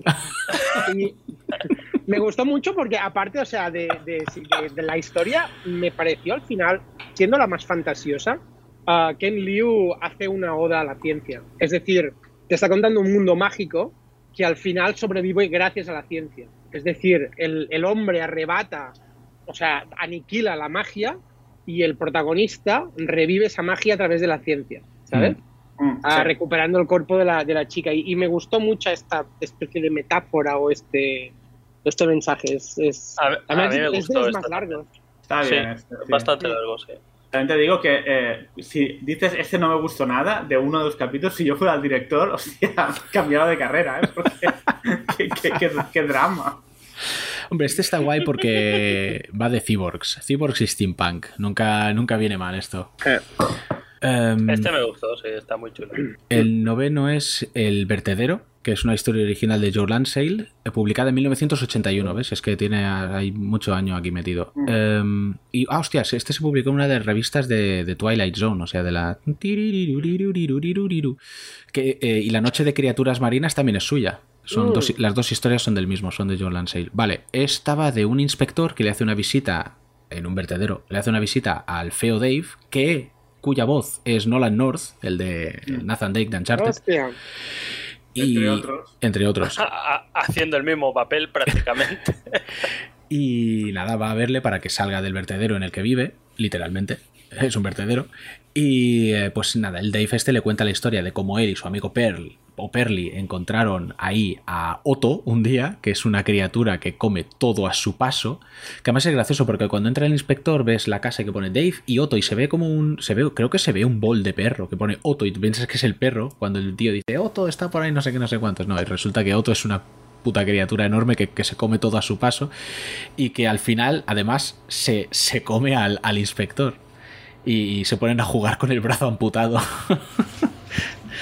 Esta es, bueno, es curiosa. Es CGI realista, caricaturista un poco, ¿no? Es un poco caricatura y tal. Y no sé, es graciosa. A mí me fascinó esta historieta. Es como lo que... Es muy triste, pero lo que se me ha quedado grabado es el tío que hacía los modelos. El gusto por hacer unos testículos colgando, pero vamos... Pixel Perfect, 1-1, lo hace. No os recreéis. El tío así como decir, no, pero que cuelguen bien. Es que me han dado la oportunidad, me voy a... Lo dices por el Perle, ¿no? Que estaba cagando, meando o algo así. Tenía los pantalones bajados. Y el resto del capítulo que sale con los pantalones bajados. Y cuando sale por detrás, hay los huevos colgando por detrás. Y yo así fascinado de decir, estos huevos están súper bien hechos, colgando por detrás. Debía ser el de los huevos del caballo de Red Dead Redemption, ¿no? Estrago de la Habana, ¿qué currículum? Mira lo que he hecho. Digo, tenemos un trabajo para ti. En el LinkedIn, tenemos ¿no? Tenemos la tecnología. Modelador de testículos. El modelador de testículos. O sea, a este nadie le chista. 10-10. Y por lo demás, bien. Pero esto me quedó fascinado. Esto es lo mejor de lo mejor de toda la serie, ¿no? Perfecto, o sea que esto y las pollas de buena caza, 1-1. fabuloso. O sea, que dice, no puede ser, son chinos. O sea, te digo que me estás container. Pues vale. El siguiente, el 10º, Metamorfosis, que es una historia original de Marco Clos, que también escribió la de Afortunados 13. Y bueno, es muy fácil y muy sencillo. Dos hombres lobo, Decker y Sobieski, están ayudando a los soldados en la guerra de Afganistán. Y todo bien hasta que aparecen otros lobos y se cargan primero a uno y luego el otro pues va a luchar contra los 2 lobos. CGI muy realista y... No sé, está chula esta. Oye, pues a mí esta me gustó. Sí, a mí... O sea, la historia... ¿En serio, Guille? ¿Estás seguro de lo que dices? No. Es broma. Pues esta me gustó porque es entretenida la historia. Sí, como la cuentan y todo esto, estás como intrigado. No es como muchas no, porque tampoco hay tantas, pero otras historias que son como... la virguería por la virguería, esta es interesante. Sí, no, estoy de acuerdo. Digo que es simple porque realmente es que es así de fácil de resumir, pero vamos, que a mí también esta me gustó mucho. Hostia. Y tiene un giro extra a la criatura clásica, que hemos visto muchas historias de hombres lobo, y pues tiene un giro diferente que está guay también. Y además otra vez se reparten bien, ¿eh? O sea, le mete un bocado, le arranca medio brazo. Esta es especialmente gore. Sí. O sea, porque todas son muy gore, pero esta es especialmente cruda, o sea, y tiene girito, tiene de todo. El siguiente sí que me moló, tío. 11º, Mano Amiga. Es la historia original es de Claudine Griggs, publicada en el 2015. Tengo el enlace a la historia original. Y es un astronauta que se acerca a un satélite para reparar una avería. Concretamente un satélite que se llama LV-426. Por eso ya te gustó y tú lo quito. Perfecto, has ganado. En este podcast no voy a decir que es LV-426. Ya debería saberlo todo el mundo. Exactamente. Y bueno, está reparando la avería y es golpeada por chatarra espacial. Un tornillo que aparece por ahí y tal. Y claro, para volver a la nave, pues primero tira un guante. El guante no le sale bien y tiene que sacrificar un brazo. Porque se supone que lo que hace es al lanzarlo, impulsarse en sentido opuesto. A ver, y ahora lo digo, o sea, porque no tengo ni puta idea de física ni nada de dibujo. ¿Eso se puede hacer? Sí, es conservación del momento, conservación del momento lineal en este caso. Tú tiras un cuerpo con masa hacia una dirección y por reacción se ejerce una fuerza en sentido opuesto. Incluso en el vacío. Es la misma idea por la que los cohetes pueden básicamente salir de la Tierra porque lo que hacen es bombear gas a mucha velocidad en sentido opuesto. Y lo que hacen, en realidad lo que está haciendo es toda la potencia que le das al gas para bajar o con el que sale expelido es la que tú ganas para arriba. Sí, claro, pero como yo me lié porque a veces te meten esto de me he quedado flotando, no me puedo mover, pues tirando una cosa se podría hacer, ¿no? No, o sea, no es realista porque no lo puede, o sea, idealmente se podría hacer en un problema de matemáticas o de física, te lo pueden dar de resolver así, pero no, es como que no. Con la fuerza que tú haces mecánicamente a la forma que tienes de aplicarla, el efecto es tan mínimo por una masa muy pequeña que o tienes una cosa mucho más masiva que tú o ya puedes ir tirando cosas que te vas a quedar sin guantes y sin nada antes de que cojas nada de impulso. Vale, eso he pensado. Porque lo sí que lo entiendo. Pero digo, me resulta súper raro que solo tirando un guante tenga suficiente impulso para... Si fueran los testículos del capítulo anterior... Es que hombre, eso sí, ¿sabes? Hay un tío, si alguien lo conoce, ¿cómo se llama? Que tenía un blog que hablaba de eso, de si un astronauta podría propulsarse meando fuera simplemente con la expulsión del líquido, porque te hacían la broma de si se podría desplazar un astronauta con pedos. Y hacía un estudio de esto, y es como que para poder solo con el fluido o el flujo de pipí, digamos, generar desplazamiento de tu cuerpo. Tienes que tener bufeta de tamaño nave. Yo con el brazo no lo veo tan raro, porque primero tú pierdes parte de la masa. Segundo, o sea, no es mear, es masa eso ahí. O sea, que no sé, no sé, a ver, yo creo que... Pero ¿cómo lo haces? Sí. A ver, si tú coges y haces así, te mueves para atrás, por narices. Claro. A ver, a lo mejor sí, no sé. Yo creo que, o sea, que es más que mear, vaya, porque... Y también por eso, porque tú pierdes masa y al perder masa también es más fácil que te desplaces, ¿no? Sí, pero depende de o sea, como todo esto depende el punto de aplicación de la fuerza, los vectores y todo lo demás. Lo del flujo es más fácil porque es un vector aplicado en el tiempo y que tú puedes más o menos dirigir. A ver, pero bueno. Pero me gusta porque esto me dejó mosqueado y digo, a esta gente se lo preguntaré que controla, ¿sabes? Me dirán si sí o si no. Bruguera, no nos quites... A ver, creo que igual he hecho una chorrada monumental, pero yo creo que... A ver, cuidado. Y lo de mear a lo mejor también depende, porque igual es Nacho Vidal y vuelve a la Tierra sin subirse a la nave. Así, me paso. Me cago en la puta. Bruguera, no nos quite la ilusión. Tu ciencia no puede explicarlo todo. Soy el que mata la ciencia en las historias de Guille. El que mata la magia en las historias de Guille.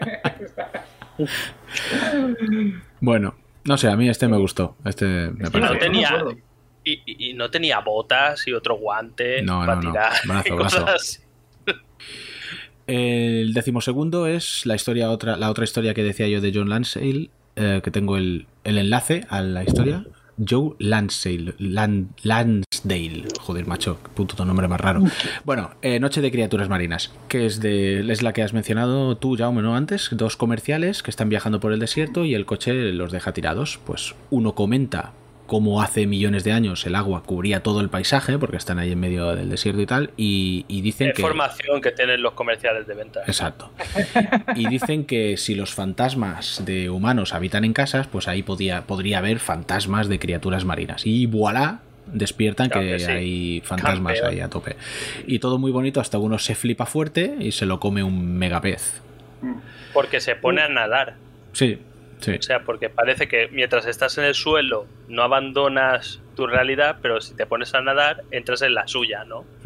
Y te sale un tiburonaco o un celacanto hormonado y hace, venga, para adentro. No hace falta que estén hormonados, es que ya son así, ¿eh? Que básicamente la historia no tiene nada más que decir, qué bonito. Ya, pero visualmente es guay. Sí. Este está hecho... Cookie, no, pero... Es una animación como... ¿Qué cabrones? En los comentarios salta uno y dice, a Ponji le gustó seguro. A mí este me encantó, pero porque soy biólogo y porque me flipa pensar en estas cosas y hay, yo qué sé, hay sitios de Estados Unidos que he paseado que vas por el suelo y vas recogiendo dientes de tiburón y estás en medio de una planicie interminable y el más cercano está a miles de kilómetros. Y verlo en historia me parece divertido, no sé... Es scientifically accurate, salvo en el tema de los fantasmas. No, que puede ser una chorrada, pero es que me gustó mucho. No sé, es parte de aquello de lo que le mola al Guille de las historias de magia. A mí estas cosas un poco más libres, pero me encantan. Y en cambio lo del brazo no, tócate los huevos. Sí, no busco coherencia, es completamente random. Creo que no. Este es muy poético, es decir, sí. es 100% estético y te hechiza con eso, ¿sabes? De ver todos los colores, esos peces, no sé, a mí este me parece muy mágico, es muy guay. Y además es una animación de aventura gráfica. Sí, parece como rotoscopiado los personajes, no sé, tiene un punto retro, es muy interesante. Pues sí. Y además al final se comen a un comercial que siempre está bien. Eso por supuestísimo. Un saludo a todos los comerciales. No me volváis a llamar. Eso como lo explica después en la central. Eso tiene que ser un festival y te vas a reír. Había un tiburón en medio del desierto. Lo he matado, mira, lo he matado. Lo he matado. Otro. Es que no callaba, lo tenía aquí, no callaba. Estaba chuchu. Mira, lo dice Javi, esto es un ejercicio estético. Sí. Que también no se lo cree nadie, un americano dando esa explicación, porque lo que decía Brugger era que te encuentras dientes de tiburón en el desierto y tal, un americano tranquilamente diría, y los ha puesto Dios para ponerte a prueba, ¿sabes? ¿Cómo va a haber tiburones aquí, payaso? A buscar a saco, tío, por ahí, es de la hostia en algunas partes. O no, claro que había agua ahí, coño, el diluvio. Hombre, tío. Claro, se ahogaron los tiburones. El arca de Noé está en Turquía, por eso sigue en Turquía. La están excavando en Turquía. En Turquía, bien. Donde decían en el monte Ararat, que es el nombre número 1 de los kebabs, ponen Ararat y todo. Entre puesto de kebab y puesto de kebab, una excavación para encontrar. Pero lo más triste es que eso no de la historia bíblica, sino de un manga. Así que continuemos. La número 13 es Afortunados 13, que es, como he dicho, otra historia de Marco Clos. Y bueno, este también es súper animación, súper realista. ¿No? Sí. Tras perder 2 tripulaciones, pues nadie quería subirse a la nave Lucky 13. Pero la teniente novata Carter Colby, que la actriz es Samira Wiley de Orange is the New Black, y que sale también en El cuento de la criada, pues esta mujer no tiene elección y la suerte cambia. Al final, pues la nave lo peta, no pierde a nadie, un montón de misiones de puta madre, y en una misión en la que parece que están acabados, la nave desobedece, entre comillas, la orden de autodestruirse, cuando ella pulsa el botón de autodestrucción, porque ya ve que está eso perdido y además no quiere dejarle la nave al enemigo, pero la nave no explota hasta estar rodeada de enemigos y hasta que Colby está a salvo en una trinchera, que la nave hace ¡boh! Y revienta. Y luego la nave no se quiere salvar. Ahí hubiese molado uno de los soldados y uno estaba vieja, suerte que ha explotado. ¿No has visto cómo estaba cableado esos?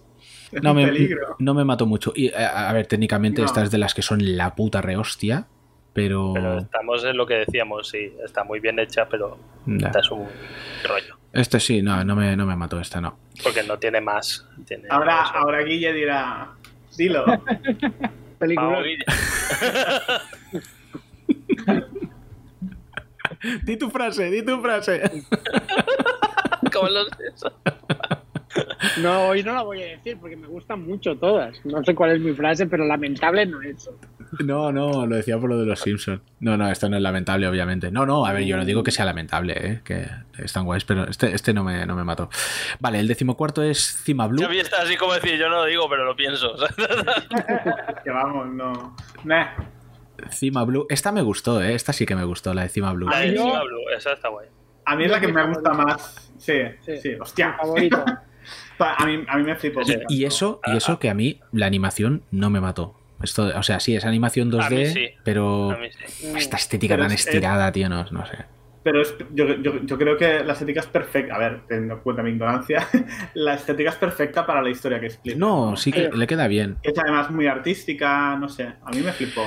Me gustó mucho esta historia. Que creo que son el mismo estudio de animación de la segunda temporada de una que se llama Hielo, puede ser. Es muy chulo la estética de estos tíos que hace así como con... Es un poco recuerda a los videoclips de Gorillaz. Sí, totalmente. Que son así como los cuerpos pequeños y tal. Y además también el girito y tal me hizo mucha gracia. Sí. A mí me gustó sobre todo por eso. Esta historia me gustó mucho, sobre todo por el girito final. Como decía, es otra historia... Esta es la otra del Alastair Reynolds. Estoy diciendo los nombres, que no parece que mentira que sepa algo de inglés. También es interesante. Los símbolos, porque, bueno, como hemos dicho, salen símbolos al principio de cada capítulo y en este hace pop, pop, pop y sale cuadrado. Los baldosines. Exacto, sí. Y bueno, en el futuro, la reportera Claire Markham va a entrevistar al artista conocido como Cima, que empezó a introducir en sus cuadros un cuadrado de un color azul específico, que decían, no es el cielo, no es el mar, ¿qué azul es?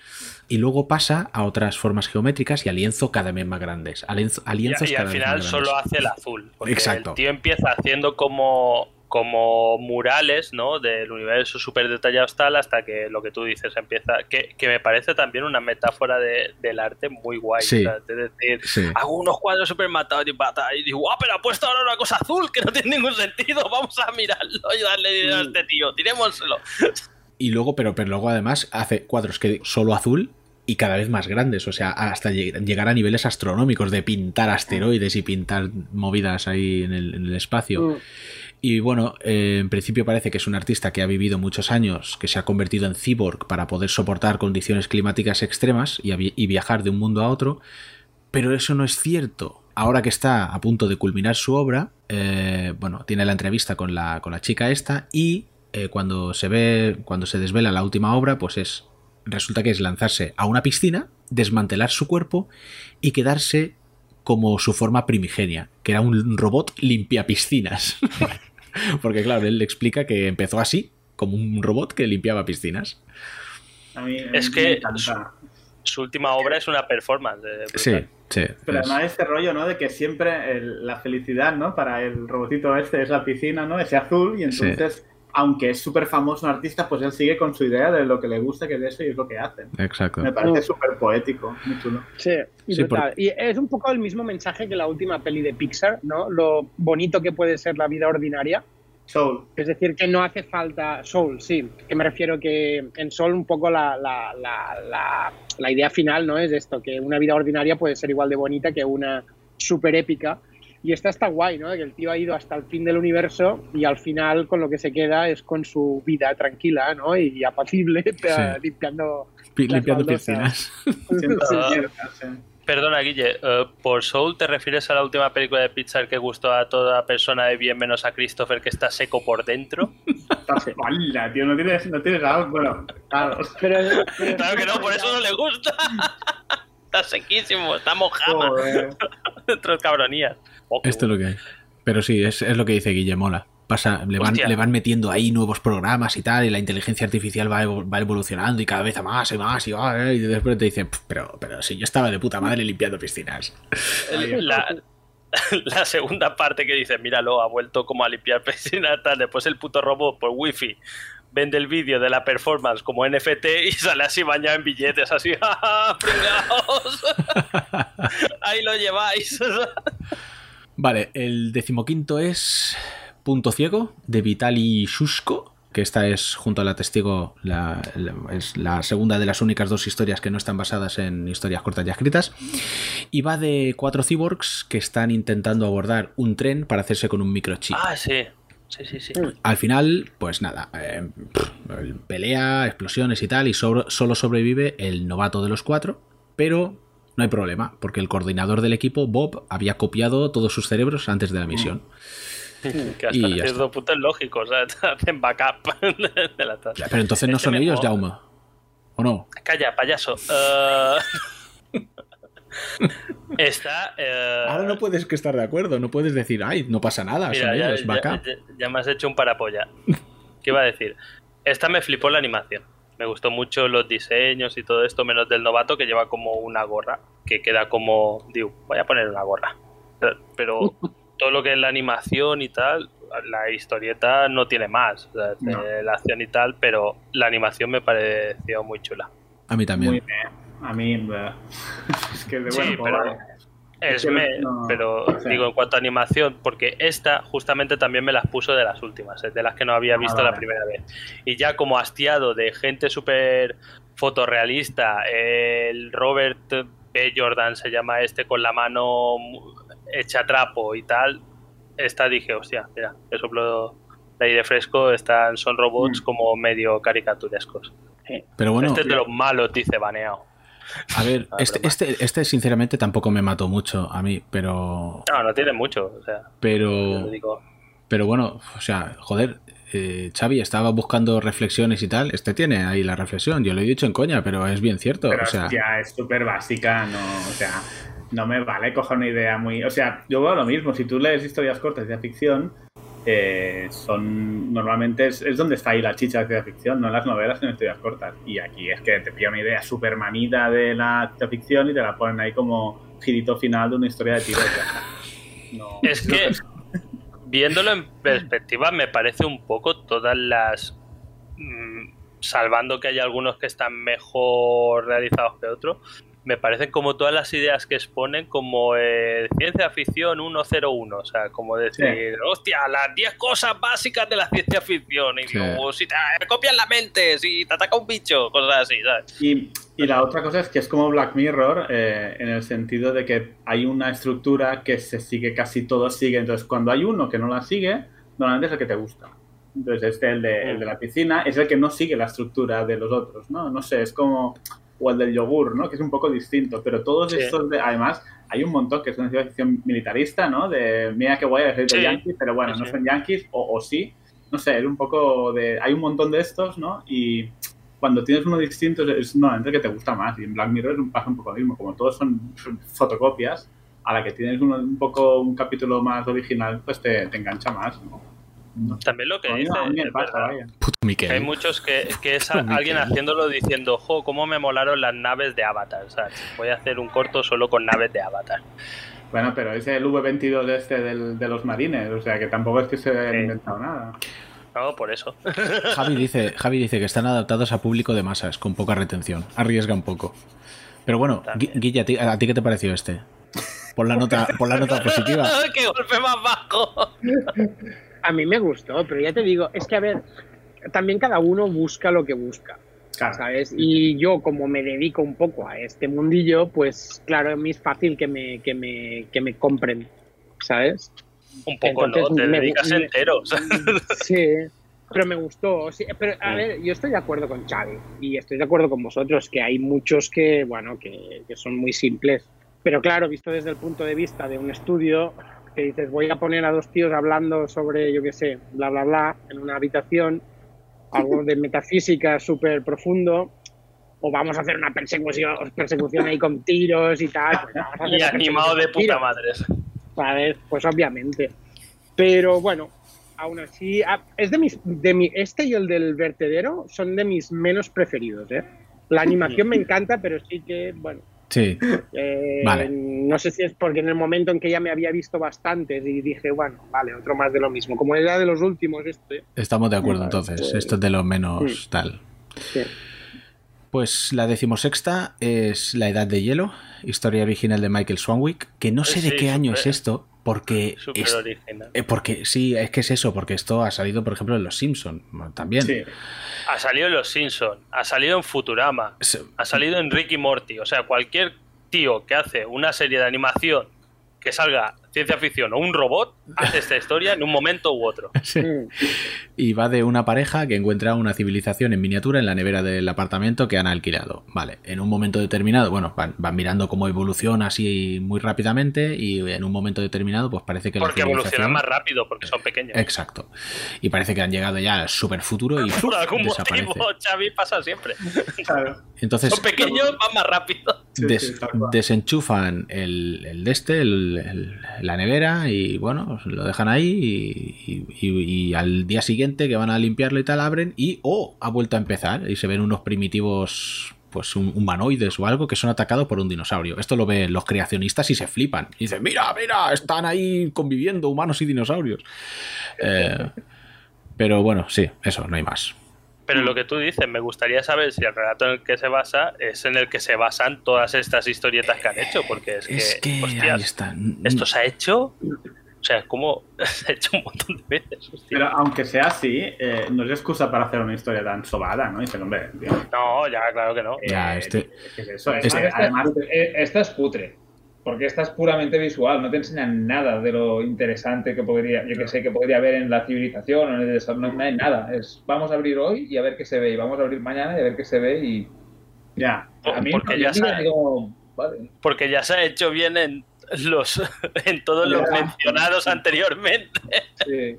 Sí, este es el que... que... Aunque el relato sea anterior, es que me hace gracia, es como estos que sacan, que ha pasado 1000 veces, sacan una película y digo, sí, pero...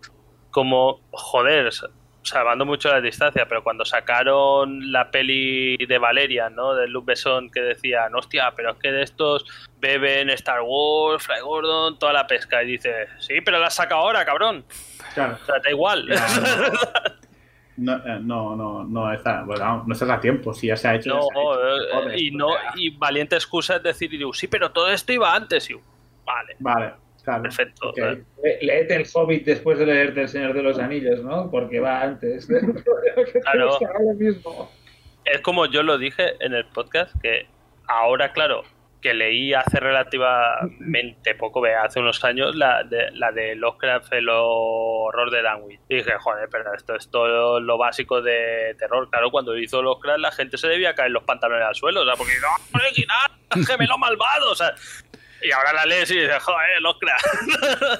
Pero eso, vale, problema mío que lo leo ahora y no lo leo cuando salió, porque no era ni un concepto, o sea, pero es eso, ahora sacan la historia esta, por mucho que sea original el relato en el que se basa y tal, tócate los huevos, lo ha hecho todo puto Dios. Sí. O sea, es con diferencia la más sobada y menos original de toda la antología. Creo que es la que menos me gusta de todas. A mí me pasa esto con las pelis de Hitchcock. Que como las vi, porque no había visto ni una y las vi muy, muy después, el rollo te quedas un poco como... Vale.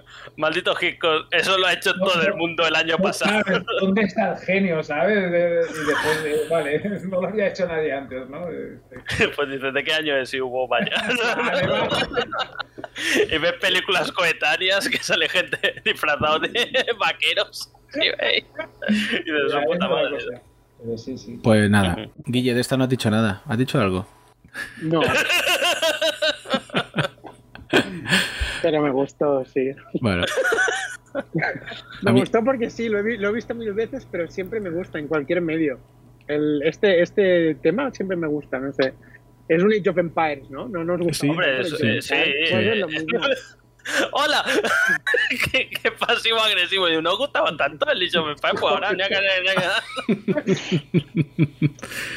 No sé. Desde luego creo que es la que menos me gustó. Venga, la siguiente. Historias alternativas, que es la tercera de John Scalzi de este volumen. Tengo el enlace al original. Y esta empieza bien. Esta empieza bien porque, claro, me saltó las alarmas. Dije, gracias a multiversidad podemos ver 6 escenarios diferentes en los que un joven Hitler muere en 1908 al salir de la Academia de Bellas Artes de Viena. Donde, por cierto, jamás le aceptaron, pero bueno. Y nada, es gracioso sobre todo porque es el tema... Pero por eso sale, porque sale cuando lo rechazan, sale y muere. Bueno, claro, debe salir cuando lo rechazan, vale. Sale como mosqueado, ¿sabes? Y lo atropellan.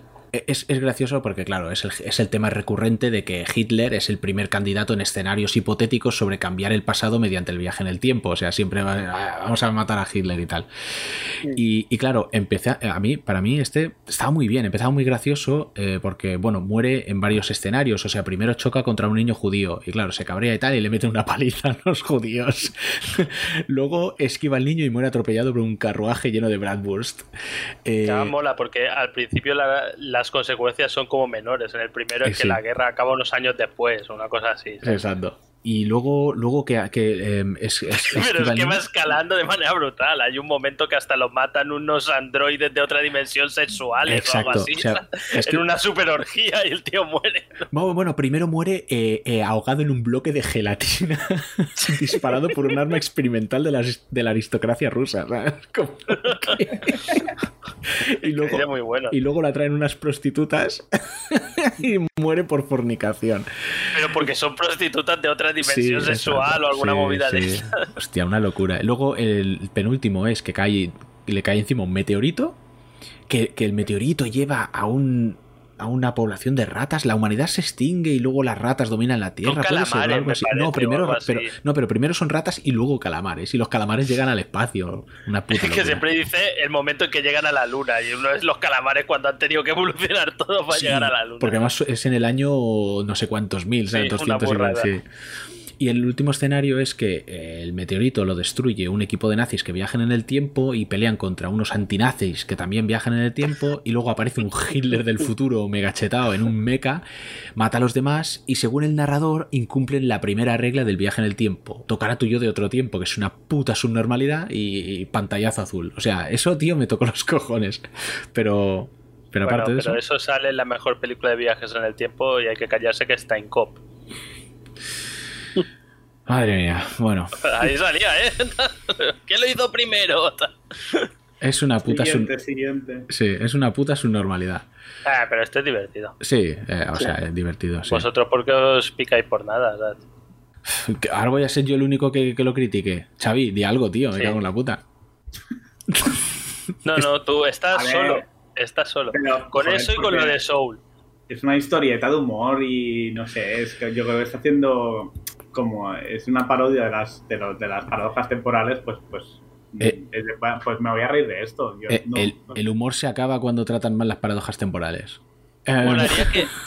Yo llevo años intentando, no, yo me callo, ya es lo mío, es la autocensura ya, porque si digo algo se me comen, pero yo pienso igual. Me imagino la situación que dicen eso, que no pueden ocupar, y después te imaginas que en el corto le explicasen porque 2 almas no pueden ocupar el mismo lugar, y Christopher tirando espumarajos de sangre ahí en casa. Ya me han matado. A mí esta me hizo mucha gracia, la encontré muy divertida. Sí. Último. La última, ¿no? Sí, La Guerra Secreta, que es historia original de David Amendola, en otro snafu. Y bueno, este es súper realista. Bruguera sopla.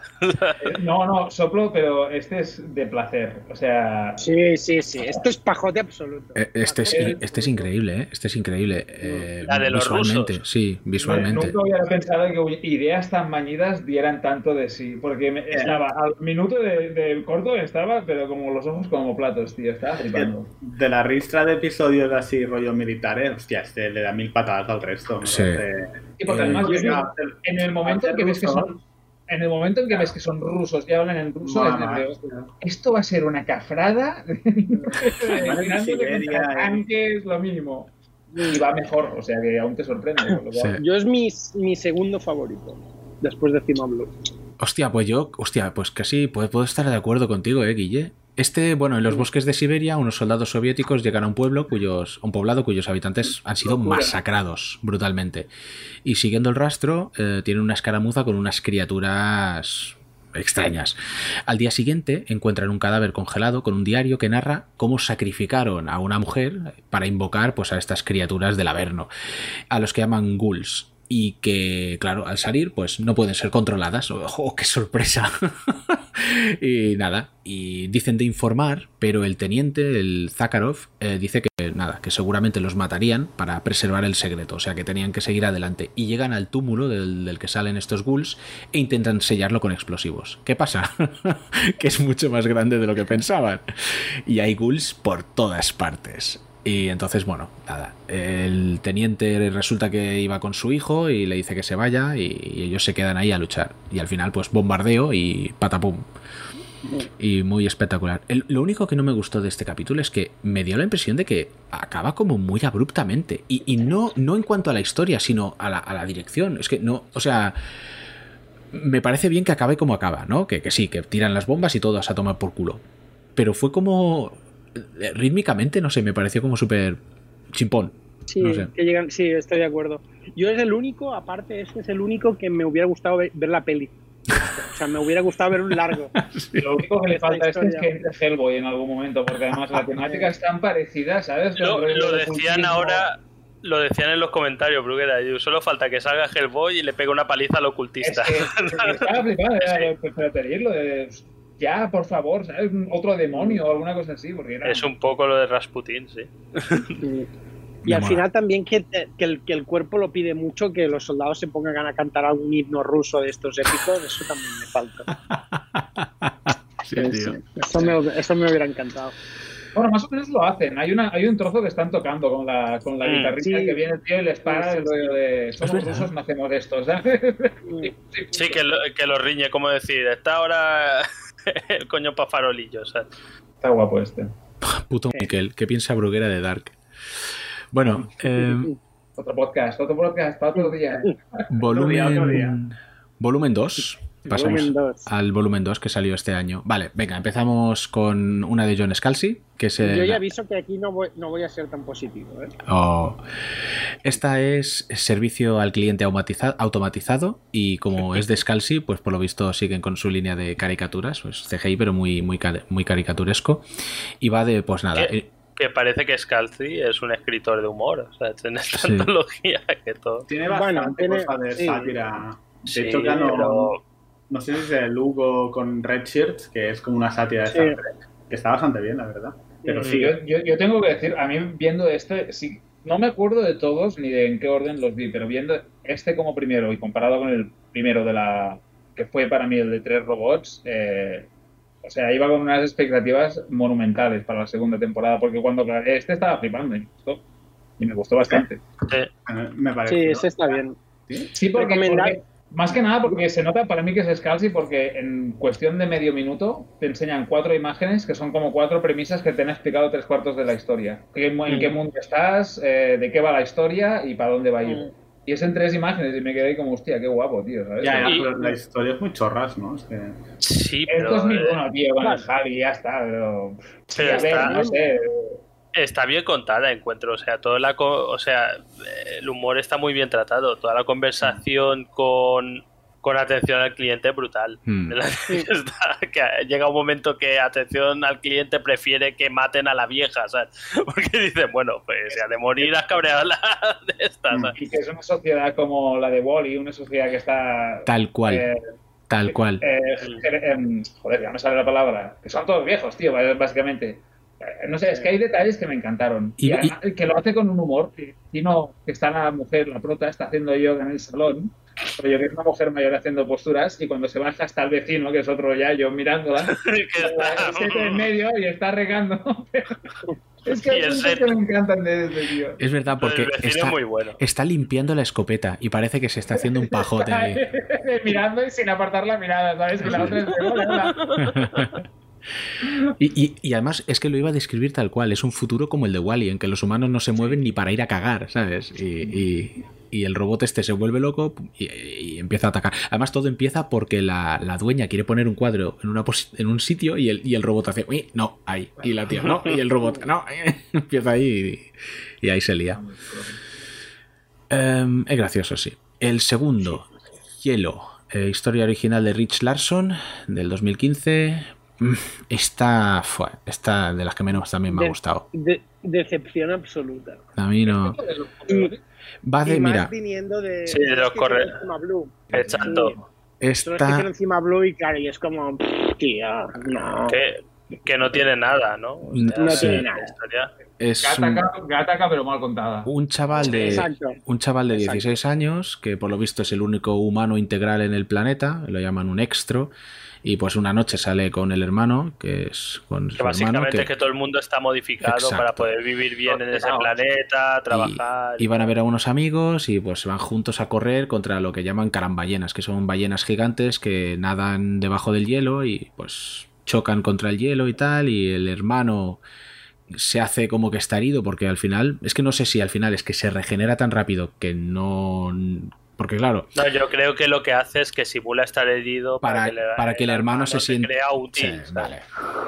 A ver, yo lo entendí así, ¿eh? Yo lo entendí así, que el tío finge hacerse daño para que el hermano como que lo rescate y se siente Si no, porque lo poco que tiene la historia de sentido es una chorrada, sería un machorrada. Sí, no. Pero este mola la animación, porque son los de Cima Blue y tal, pero la historia pues, Lo único que mola son las ballenas son guay.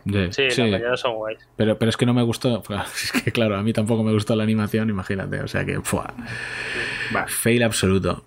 Es un poco también el horror de la puta juventud, ¿sabes? Es decir, mira, nos comen los niños. Es como una panda de macarras. Ok, boomer. De kinkies. No, joder, pero hostia. Van de botellón a ver las ballenas. Venga, el tercero, Pop Squad, que lo tradujeron como Respuesta Evolutiva. Es historia original de Paolo Bacigalupi. Y bueno, en un futuro donde los humanos pueden alargar su vida indefinidamente, tener hijos está penado con la muerte, porque ocupan espacio. Y no está penado con la muerte, está penado con la muerte de los hijos. Bueno, que son a los que matan. Matan viejos, coño, que hacen hijos. No sé, yo creo... A los que tienen los hijos no los matan a no ser que se pongan tontos. Bueno, sí, claro. Matan al padre, pero porque se pone tonto, es verdad. Sí. Y el prota... Pero a los otros no los matan. Y el prota, que también es otro doblado por Nolan North, parece que empieza como a afectarle, ¿no? Ahora dice, uy, es que me remueve un poco la conciencia, ¿no? Haber pegado... Pensando que es inmortal y a lo mejor ha matado, o sea, 3 toneladas de bebés. El niño 5000 al que le pegué el balazo entre ceja y ceja, ahí algo hizo clic. Igual tendría que haber mirado a los otros. Sí. O sea, no darles con el lanzallamas. Es como Blade muy... Runner, ¿no? Es Blade Runner, pero en lugar de androides, bebé, ya está, ¿no? Está mal también. Sí. Está súper manido. Es como la de la edad de hielo. Sí, no, este no... Pero, no me gusta nada. Nah, a mí tampoco. Como copia tanto de Blade Runner, pues tiene gracia porque copia Blade Runner, ¿no? O sea, es que a mí me parece... Es que es la misma historia, ¿no? Hijos de los hombres, es un popurrí de muchas historias. Incluso la de Altered Carbon también un poco. Porque los que son ricos son inmortales y viven por encima de las nubes, que es lo mismo. Ya, pero es que o sea, pues es que es igual. Es un tío que se dedica a eliminar androides, pues es un tío que Blade Runner, Altered Carbon, lo que ha dicho tal. Vale. No sé. Es una pena, porque como idea parece que está. A mí me parecía muy guay. No he visto muchas. Hay algunas, pero muchas historias, al menos en esta serie de matar bebés. No, pero de que, joder, de que la longevidad tendrá que en algún momento o nos vamos a algún sitio y buscamos más espacio, o cuanto más vivamos, más seremos. Sí. No, a ver, eso está bien. Idea me molaba. Pero lo que no encuentro, o sea, no le encuentro el parecido a Blade Runner. No sé. No. Que los coches vuelan, Christopher. No, Estás y el- tonto. Blade Un Runner apenas con pistola matando a Peña. es un policía que mata gente porque le han dicho que hay que eliminarlos. Ah, Que vale, mata, claro. se repita. Y eso es lo único. O sea, Blade Runner. Que le explique Xavi, que lo ha dicho. Estéticamente Que mata. tiene muchos parecidos. Sí. El tipo de coche en el que van de patrulla es el Y que mata una cosa que has decidido que no es vida ya. Entonces los androides se supone que no es vida, y en esta historia a los bebés le usan it, es decir, que consideran que no están vivos porque no son los inmortales. Bueno, vale, y Hitler también tenía la misma idea. Pensaba que los judíos no eran vida y. Es que Hitler también, la Segunda Guerra No sé, Mundial no. también era muy Blade Runner, ¿eh? Pero a ver, toda la estética es Blade Runner 100%. Sí. Eso sí, Pero- eso sí, no Y te el quito. personaje Pero, igual que Decker, ¿no? pero, Pero tú lo entiendes así, Xavi. ¿No? Bueno, Sí, claro, sí, tiene sentido. claro. Yo lo entendía más como que no habían visto nunca, que igual llevaban 200 años No. viendo y ya como que... Oh, sí, lo ha visto. O sea, está uno ahí cavando tumbas pequeñas. Sí, no, claro, tiene más sentido si es una chorrada lo que veo. bah, Esta me parece también un Meh. poco la típica historia de alguien que dice vamos a revolver a la gente, policía que mate bebés, porque no... Y no es una... No es como un argumento que le hayan dado dos vueltas, porque al menos el de Blade Runner tiene como más sentido, pero este dices, ¿en serio? O sea, ¿qué pasa? falla, Es como falla. que como pillado por los pelos. Y, la Sí. policía que mata niños, qué cabrones. ¿Te acabas de que... Perdón. No, sé qué sé. No, preguntaba, no queda claro, ¿no? Es que no me acordaba de esto, pero en algún momento dan a entender el por qué. Sí, porque como la gente que tiene pasta puede ser inmortal, pues no hay espacio en la Tierra para tanta gente. Pero él, ¿por qué llega a un punto? Es que no me acuerdo bien si se explica el por qué a él le entran remordimientos de hacer lo que hace. Porque sí, Bruguera. Porque se ha no, saltado la Eso- pastilla eso es lo de que me anular. No- Se ha no saltado la pastilla de anular sentimientos que está tomando toda No- la otra gente. Sí, no se explica. O sea, el último niño que mata tenía un dinosaurio de peluche y luego cuando ve a ver a la novia, que madre mía, para tener una novia así, pero bueno, le enseña el Además, peluche. toda la puta vida. Porque es inmortal. Sí. O sea, te lo tendrías que haber pensado. También le enseña el peluche y el tío, no sé, el peluche, yo qué sé, no, los dinosaurios de peluche que por lo visto Que despiertan. no tiene ningún sentido, pillado por los pelos. Sí, y el rollo de ay. Es que se han hecho inmortales y han dejado de ser humanos, ¿no? En cierto modo, aunque parezcan humanos. Sí. Bueno, no sé. Pero no sé. ¿por qué vuelve a serlo? Es lo que tú dices. ¿En qué momento se Supongo cansa? que lo que intentan decir es aquello de no, que pretenden ser de una forma que humanamente o sea, naturalmente como humano no puede ser, de alguna manera, no va una cosa con la otra. A mí no me moló. Pero el tío, ¿en qué momento deja de...? O sea, ¿cuánto tiempo ha estado vivo? Y hasta ahora le ha ido bien. ¿Qué No, momento sí, dices, que "Me estoy he con cansado"? vosotros, que tampoco Sí, me sí, parece una historia es lo que profesional. dices, es que no... Es como una idea que dicen, esta idea es guay porque la gente va a decir, mata bebés, tal, y la hacen funcionar, funcione o no funcione. Ya. La siguiente es la que más me ha gustado de la temporada, lo digo ya. Nieve en el desierto, historia original de Neil Asher. Y ¿Esta es la que más te ha gustado de la segunda temporada? Sí, va del... Yo coincido muy poco con todos vosotros. Va de Snow, que es un tío buscado por un grupo de cazarrecompensas, al que salva una mujer llamada Girald. Comparten una tienda diurna, que muy dune eso. Y nada, Girald le dice que es de la inteligencia central terrícola y que todo el mundo le está buscando por sus testículos, porque, bueno, segregan una hormona o no sé qué mierdas que lo hace inmortal, porque regenera.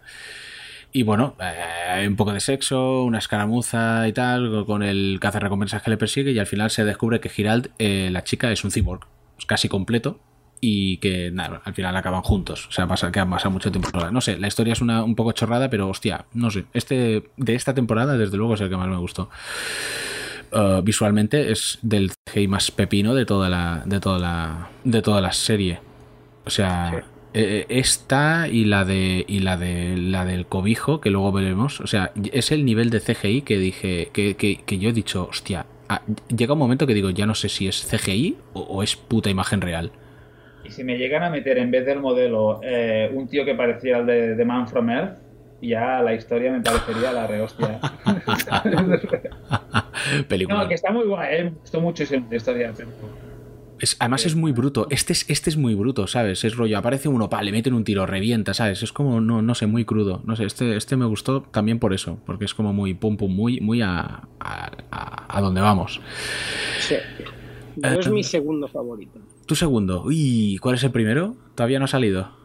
El del gigante. Ah, ya lo dijiste, hostia, el del gigante. En terceras posiciones están todos los demás.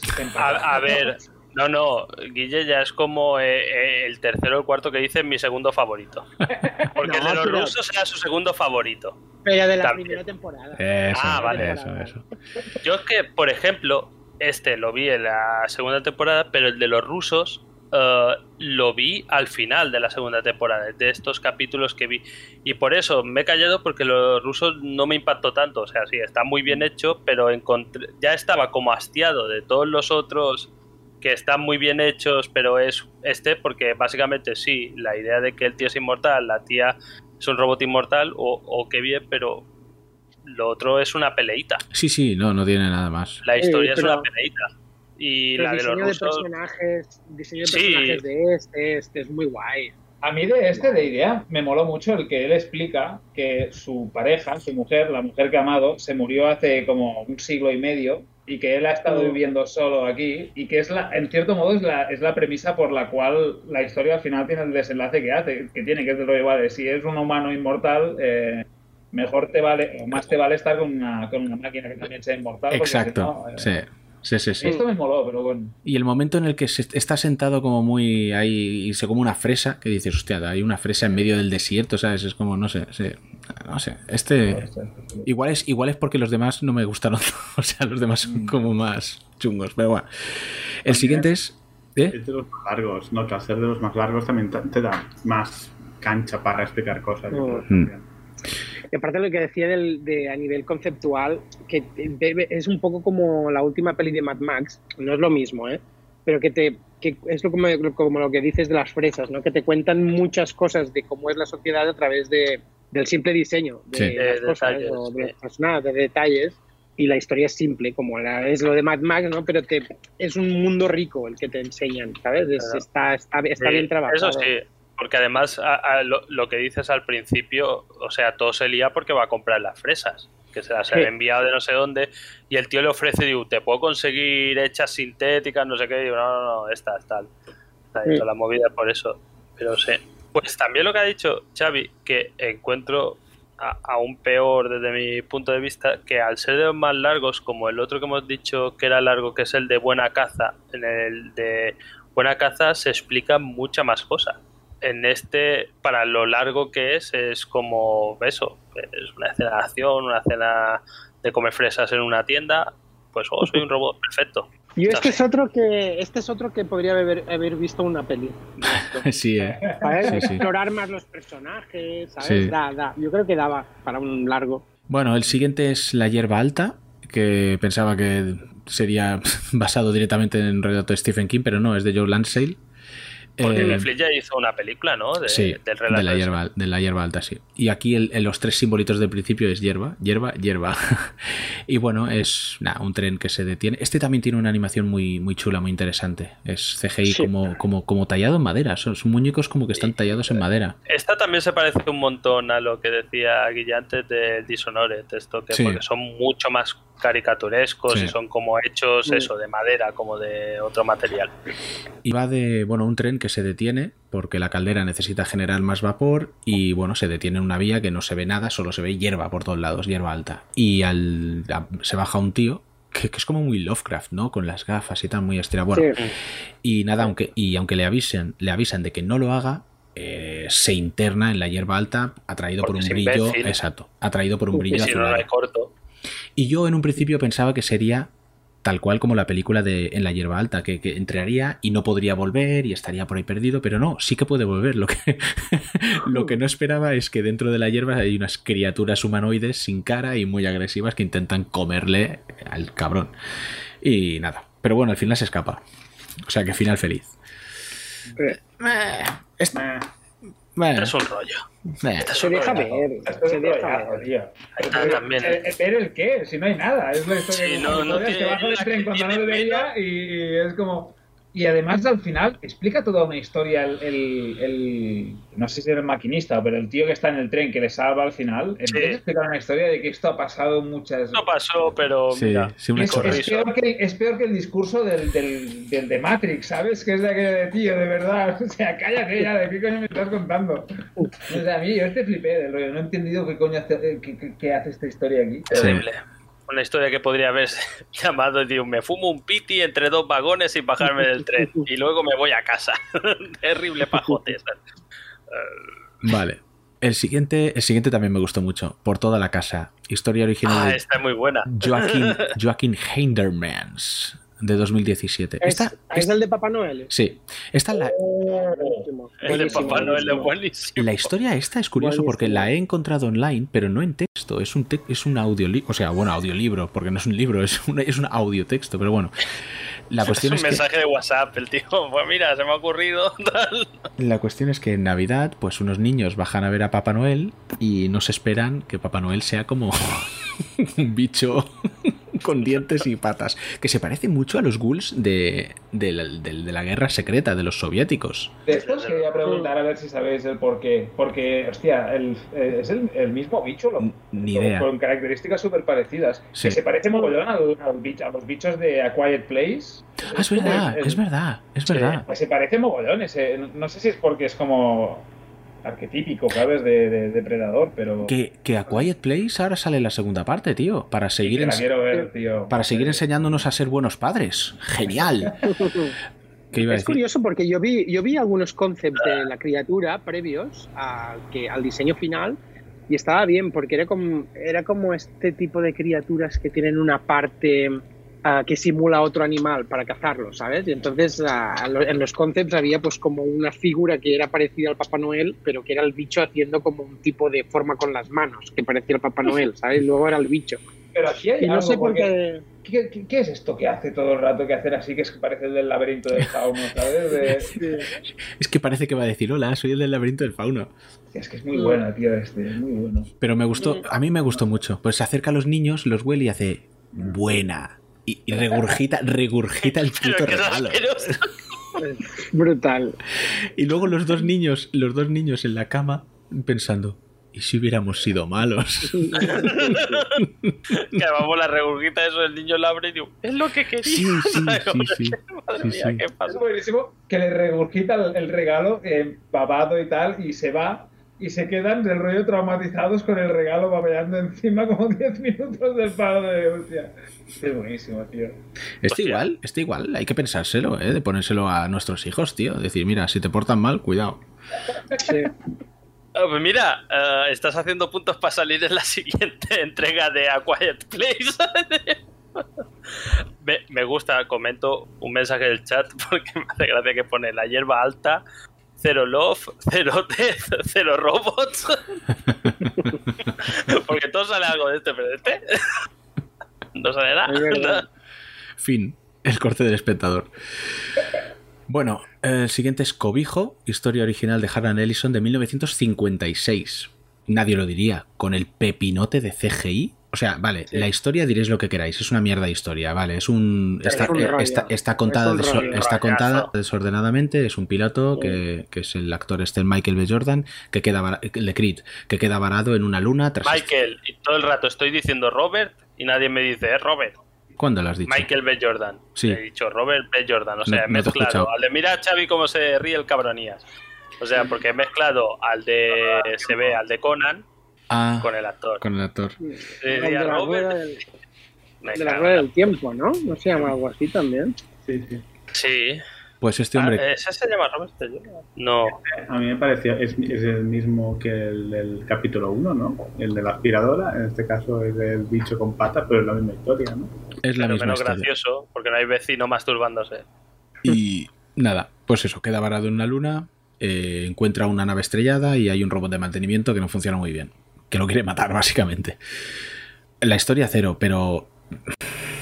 Ha llegado el momento que yo pensaba que, no sé, o sea, que sabría que llegaría, pero ya me ha pillado con los pantalones bajados. O sea, es que no sabes si es CGI o puta imagen real. Yo al principio estuve un rato diciendo, no, es CGI, pero el actor es un actor, o sea, son efectos especiales. Pero... o sea, ¿me estás diciendo entonces que crees que es el actor real? O sea, no, al final sé que es CGI, pero hubo un momento que lo tuve que mirar como decir, hostia, esto... Es que yo lo flipé, o sea, lo También flipé. la trampa fácil, y digo, vamos a meter un actor negro en un sitio oscuro, no lo verán, se recortará mejor. ¿Qué va? Yo me di cuenta que no era CGI cuando se le ve la herida. Hasta entonces creía que era que era imagen al revés. Sí. Cuando bajan el plano y se ve el corte y la sangre cayendo, ahí es como, vale, es CGI. Pero hasta entonces estaba como, hostia, esto lo han mezclado de alguna manera. Es que es increíble, o sea, es increíble, No tío. pasa nada. Sabía que este momento llegaría, pero joder. Pero la historia es muy mal, ¿no? Sí, la historia pero es un rollazo. Pero madre de Dios. Además, qué manía en hacer los robots asesinos para vigilar un sitio que cuando no te mueves no te ven. O sea, nadie pensó. Y digo, oye, ponle sensores de movimiento. Y yo, no, se va a mover mucho la gente, coño, cuando entre a robar. No te ven, pero en este capítulo, con el parpadeo, a mí en algún momento casi me da un poco de terror, tío. Sí, sí, de verdad. Mira, le quito otra cosa, tío. Pues epilepsia, te tiro las a ver si me da más. ¡Cabrones! Esa es de la epilepsia de enfermedad, no la de demonio. Hay dos epilepsias, uno es enfermedad, otro es demonio. Escuche bien. Sí. Y por último, el gigante ahogado. La historia original es de J.G. Ballard, publicado por primera vez creo que en 1964. O sea que tiene su tiempo. Ahora Guille dirá, esta seguramente es la segunda historia favorita de toda la historia. No, porque ha dicho que es su favorita. Esta, tío. Esta es mi favorita del segundo, sí. Sí, mía también. Pero puede ser puede ser el que más me guste de las dos temporadas. Hostia, pavo. Vale, pues ahí no coincidimos para puto nada. ¿Qué es lo que te mola? ¿O lo que hace que te mola tanto? Me gusta mucho la idea esta de... Que es un poco la que me recuerda un poco al... No sé si os acordáis, en Piratas del Caribe 3 hay un momento en que... Super off topic, bueno, no es tan off topic, pero hay un momento en que contemplan al Kraken que está muerto, ¿no? Y es el rollo este de la magia está desapareciendo porque el hombre lo está destruyendo todo, ¿no? Y en este caso es este rollo de cómo la fascinación de las grandes cosas dura un poco hoy en día, ¿sabes? Es decir, de una cosa mágica extraordinaria, ¿sabes? Es como, vale, dura 3 días, se pone de moda y además es que tú, en un principio, el corto puedes pensar, hostia, esto es muy real, ¿no? Porque aquí vendrían los científicos, vendría todo el mundo a explorar esto, ¿no? Pero me da la sensación que la historia que cuenta es esta, ¿no? No la sé cómo normalización decirlo. de lo increíble. Sí, ¿no? exacto. Sí, esto. Y no sé, me gustó muchísimo. No sé muy bien por qué, pero me encanta. Y cuando empiezan a encontrar trozos del hueso en una tienda, el pene en el circo... No sé, grafitean el cuerpo, ¿no? Sí. Y la manera de explicarlo, como el diario de un científico, que es muy sí. O algo así. A mí, me acuerdo, no me gustó tanto, pero había una imagen que me encantó y que no sé por qué me quedado grabada, que es el castillo de arena deshaciéndose encima del gigante. Que es como la metáfora de decir que tu cuerpo y lo que eres tú es eso, es algo que se está... No sé, eso me encantó, pero no, el resto me quedó como un poco de... contadme más o haced algo un poco más. Bueno. Hombre, que yo creo que también al principio, al menos yo, a lo mejor es lo que le pasa a Christopher, piensas que hay algo más, ¿no? Que decir, hostia, el gigante este... Viene de algún lado. Sale? Viene de algún lado. Pero cuando le entras al juego, ¿no? Del relato es que no te importa de dónde viene el gigante. Lo que importa es todo lo que sucede, lo que cuentan de esto de, mira, este tío... que es lo que va comentando también el científico, ¿no? Digo, hostia, está ahí muerto y como que se identifica con él, y lo que ha dicho Guillem también del Castillo de Arena, de decir, hostia, mira lo que ha sido y en qué se ha quedado, ¿sabes? Que tienen su pene en un bote en un circo. Y que se creen que es un pene de ballena, que ya no saben ni que es de... Sí, es verdad. A ver, el mensaje me gusta el mensaje, pero hostia, yo si estuviera ahí pensaría, este gigante no apareció de la nada, ¿eh? O sea, de dónde ha venido él, tiene que haber más. pero todo como lo normaliza, ¿sabes? De decir, hostia, Ya. se extrañan 5 minutos. Después Comprendo. que me subo yo a un gigante muerto en una playa, ¿sabes? Comprendo el mensaje, pero a mí no me tal. Pero Jaume, tú no te has mojado, ¿eh? No has dicho cuál ha sido tu preferido. Sí, ¿Lo has dicho? sí, después ¿Cuál lo era? escuchas, que está grabado. Es mentira, No, ¿eh? yo creo que los dos que más me han gustado son los de Cima Blue Cima Blue. y el del yogur. El del yogur me gustó mucho. ¿El del yogur? El del yogur me gustó Hostia, muchísimo, sí. Pero bueno, esos dos son de la primera. De la segunda, ¿alguno te habrá gustado más que otro? ¿O menos? O alguno... Sí, los que he visto de la primera cuando veía la segunda que me los intercalaba y no sabía que eran de la primera. Esos eran los que me gustaban. Después miré todos los que Qué eran de la mamón. segunda y la segunda no me ha gustado mucho. O sea, el de Buena Caza también por el tema de la animación también me gustó mucho y de la segunda, si me tuviese que quedar con uno, igual con el primero, el de la aspiradora asesina. Me Vale. hizo mucha gracia también. Pero a mí por el humor es por donde me gana. Te has ganado el Más que Scalzi, por ¿eh? los sí, más que por los graficazos, como decían antes en el de esto, me gustan. Es más, llegó un momento que cuando eran cosas como virgueras, porque es lo que he dicho, la de los rusos la vi como de las últimas, ya era como decir, vale, sí, otra que está muy bien hecha, tal de asesinato, que está muy guay porque son rusos, o sea, si mola porque tienen el aspecto este de videojuego del equipo A y todo esto, o sea, de gente que se ha juntado y digo, hay uno grande con una metralleta, hay uno que es francotirador, hay uno que tiene cuchillos, o sea, y cosas así, pero es como la de Nieve, dices, sí, vale, pero hostia, es... A mí me moló porque básicamente acaba con soldados luchando contra monstruos interdimensionales con las palas y matándolos, y pensé, solo puede funcionar con rusos. Sí. Sí, Es americano, tío, pero con rusos es como... Hostia, Es que no creo. si la misma historia la pones en Vietnam, no es lo mismo. No. O sea, son rusos en Siberia. Y eso, no sé, tiene una atracción. Es como lo que digo siempre, ¿no? Ver una peli con asiáticos siempre es un más uno, ¿no? Pues con rusos es un más dos. nos han hecho una Railot de rejugando, tío. sí, Ahí, a tope, muchas gracias. 36 espectadores, que está bien para ser nosotros. Bona nit, Dante. Casi todos son suyos, porque nos han venido con 24. Pues es eso, pero creo que al final me quedo más con estas que me ha gustado más la historieta que con las que son muy vigueras o muy guays en el momento. Porque hay algunas que son de la primera temporada que me gustaron. Me acuerdo de cosas concretas, pero ahora me doy cuenta y algunos capítulos digo, no sé qué coño pasa aquí. Recuerdo que me gustó la animación o no sé qué, pero no me he quedado con nada de historia. En cambio, con las que te he dicho, sí me gustaron, me gustó la animación. Son como las que encuentro que me gustan tanto en animación como me gusta la historieta. Normal. Pero bueno, No coincido en nada de vosotros porque todas las que habéis dicho estaban de la mejor de yo. No, tío, yo la del yogur coincido contigo. A mí la del yogur me pareció brillante, tío. Porque es como hablar de una inteligencia artificial, pero os voy a quitar la inteligencia artificial, voy a meter un yogur súper inteligente y te va a quedar una historia de la leche, tío. Que... Además me gusta cómo lo narra y lo sintetiza, como lo que he dicho de trasfondo de decir, en 6 meses sale el tío súper bien con el bebé y después un vagabundo comiéndose el bebé, que es brutal, y el presidente de los Estados Unidos, que es un macarra, que al final va a la Casa Blanca y está con la corbata deshecha, con barba, y dice, vale, es lo que tú me digas. Bueno, la de Cima Blue está muy bien. y Cima Blue, coño, a mí... Además es que la de Cima Blue tiene cosas porque ya no es la animación y la historia, sino que en diseños de vehículos y cosas tal es muy fácil hacer, como en la de respuesta evolutiva.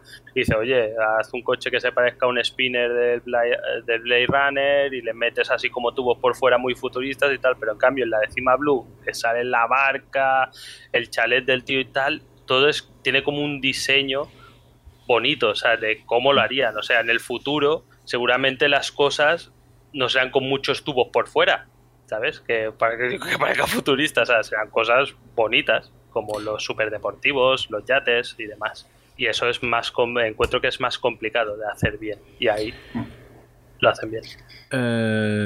Xavi, ¿tú te has mojado? ¿Has dicho cuál te ha gustado más? O bueno, ¿cuál te ha parecido menos mierda? No, es Cima Blue del primero y del segundo, el del gigante. A mí... Vamos. A ver, es verdad que ha dicho el de gigante. Hostia, pues, Pero ha dicho bajito para que le diésemos a Guille. Casi coincidimos en lo de Cima Blue, hemos coincidido bastante, hostia, es curioso, ¿eh? Ahí esto... Porque si es que es buena, es buena. ¿Tu bruguera? Yo es que también diría la de yogur y de los rusos. Pero porque lo de los rusos es que cuando me descolocó mucho y me estaba molando, pero es que cuando salió lo de los monolitos y un ritual satánico, no sé, en otra circunstancia no tendría que gustarme, pero es que vi Hellboy, era como, esto es Mike Mignola a piñón y quiero más de esto, ¿sabes? Me encantó y me pilló por sorpresa. A mí también me gustó mucho la de los rusos. Sí, Guerra Secreta. Ay, bueno, pues nada. Además es bastante Hellboy, porque es como un planteamiento misterioso y tal, y al final lo arreglan todo a hostias. O sea, que como arreglan Hellboy. El aire este de leerte un cómic de 30 páginas que te llevan al infierno y de vuelta, y es como, ya está, otra cosa es que me encantó, tío. Pues nada, chicos, hasta que ha llegado. Ha sido... Pues hemos hecho el repasito. El repasito. No sé, en general, bueno, tampoco es la hostia, pero bueno, ya me lo he pasado bien. No te clavarás un destornillador en la nariz para olvidar que lo has visto. Además ha merecido la pena porque hemos grabado esto. Esto siempre es... Además histórico, que estamos los 5. Histórico. ¿Va a haber tercera temporada de esto? De Death and Robots. Sí, ¿no? Pensaba que te referías a este crossover. Este podcast de mierdas. Para no volver jamás. No, pero es que me lo preguntaba de si no lo han hecho tan corto adrede. Del rollo de, lo concentramos en menos capítulos para que no pase igual lo que decían de te quedas aficionado un poco del rollo. Ahora harán una nueva temporada de 3 para probar. ¿Sabes? La hostia. Y para un capítulo habrá un tío con un pie de rey midiendo al Michael B. Jordan y digo, es que creo que te puedo hacer mejor, ¿sabes? No estabas bien. Y vamos a hacer que Guille los ordene, en rollo, en orden de preferencia. ¿Quién tendrá que mojarse? No puedo decir que todos son el segundo favorito. Se ha ido Guille, ha dicho que te por culo. Ha pasado de todo. Oh, qué calor, tío. Pues nada, chicos, ha sido un placer. Hostia, mola que supongo que viene de trayecto final, porque todos los comentarios los hace en catalán, que pone tercera temporada donde se ve secar la pintura de una pared durante 10 capítulos. Podría ser. Me da que no le ha gustado, ¿eh? Me da que no le ha gustado. Bueno, pues nada, tío. Es complicado despedirse si no aparece Guille, pero adiós. Sí, perdón. Quítalo. Manea. Es que me he quedado sin pin en los cascos. Perdón. No, tranquilo, tío. Pues nada. Estábamos diciendo que cuando repetimos esto. Bueno, pronto, ¿no? Nos podemos juntar para hablar de cualquier cosa. Hombre, eso está claro. Podemos hacer uno de Interstellar, ¿no? La tercer mejor película de ciencia ficción de la historia. Que se pira soy yo, me parece, ya, pero bueno. Sí. O hacemos uno de Soul que se titule ¿Por qué Christopher tiene el corazón negro? Y no negro en el buen sentido como Soul. Me comprometo a volverla a ver entera y sin ir la veré. ¿Cuál? Interstellar. Interstellar, estoy dispuesto a volverla a ver. No te hagas eso, tío. No te hagas eso. ¿Vosotros la habéis hecho en el podcast, no? ¿La hicimos contigo? No. Sí. Hicimos uno de Nolan. No hemos hecho una especial. Suficiente. No. ¿Por qué me queréis oír gritar 2 horas? Está todo mal. No optiméis. Bueno, que el otro día salió el Tarantino diciendo que Dunkirk le parece la mejor la obra maestra más grande de Nolan. ¿Kino? Dunkirk. Madre mía. Fíjate de Tarantino. Hostia, con el cabezón que tiene. Dunkerque. Antes me meto un destornillador en el oído. Hombre, tiene que ser mejor que Tenet. No lo he visto Dunkerque aún, pero bueno. Sí, lo es. Oye, antes de iros, ¿alguna recomendación de verano? Yo estoy viendo Sweet Tooth, que me está gustando mucho, basado en el cómic de Jeff Lemire. ¿Sabéis quién es Jeff Lemire? Sí. Es ese tío que hace cómics de granjas. White, me encanta. ¿No? Está en Netflix. Sí, en Netflix. Sí, en Netflix. Del niño ciervo. Pues mira, me ha pasado una cosa que ahora me siento más identificado contigo, Jaume, que es que desde que tengo a mi hijo estoy más sensible a la violencia. Yo no, Es y horrible. sobre todo con niños, yo no la miro por eso. Es horrible. No sé qué me ha pasado, me ha cambiado la vida. Sí, Y Sweet, ahora eres Guille el mierda. El mierda, lo sé. Y Sweet Tooth me ha gustado mucho porque el cómic, que es mucho más trash, han hecho un poco como Lock and Key, ¿sabes? Que la Disneyizaron un poco, la serie en Netflix. Sí. Pues pues la serie que están haciendo en Netflix también está más disneyizada, o sea, más para toda la familia, pero hostia, han conseguido un tono que me está encantando. O sea que os la recomiendo. Para verano. Yo vi el tráiler como decir, te van a colgar la cabeza en la pared, y digo, "Ja, no es para mí". Y dije otra. ¿Qué temática es? No me digas, pero ¿qué temática es? Es el fin del mundo, una pandemia que se carga a media humanidad y justo con la pandemia hay niños que empiezan a nacer híbridos de animales de manera random. Un niño ciervo, un niño águila, un niño bla bla bla. Y entonces, pues bueno, es lo que Un pasa. niño medón, vale. Scientifically accurate. Ah, bueno, podemos hacer un especial de Loki cuando acabe, que hay viajitos en el tiempo y así. Hostia, que me está agradando un momento. Poder, Está es guay. que brutal. Está guay, Brutal. está guay. Y además no salen niños sufriendo, así que perfecto. Yo no tengo nada que recomendar porque lo último que he visto es Love, Death and Robots. Hostia, y Cruella. Hostia, madre mía, Cruella. Que tú también. Es una anti-recomendación. ¿Eh? No está tan mal. No me jodas, tío. No me jodas. Hostia, no me jodas. a mí la que me gustó, que os lo dije por el chat, es la de Nobody. Guau, hostia. brutal. Joder, brutal, está brutal, guay. brutal. Está bueno. Porque a mí me pasa un poco eso, pero es como se va acumulando la rabia, está súper bien tratado. O sea, que al final dice, oye, la pulserita de gatito, digo, hasta aquí hemos llegado, o sea, te vas a cagar. Es el mix de Un día de furia con John Wick. Bueno, que es el guionista de John Wick. Pero me gusta mucho el actor este, que es el de Better Call Saul, ¿no? Sí, que guay.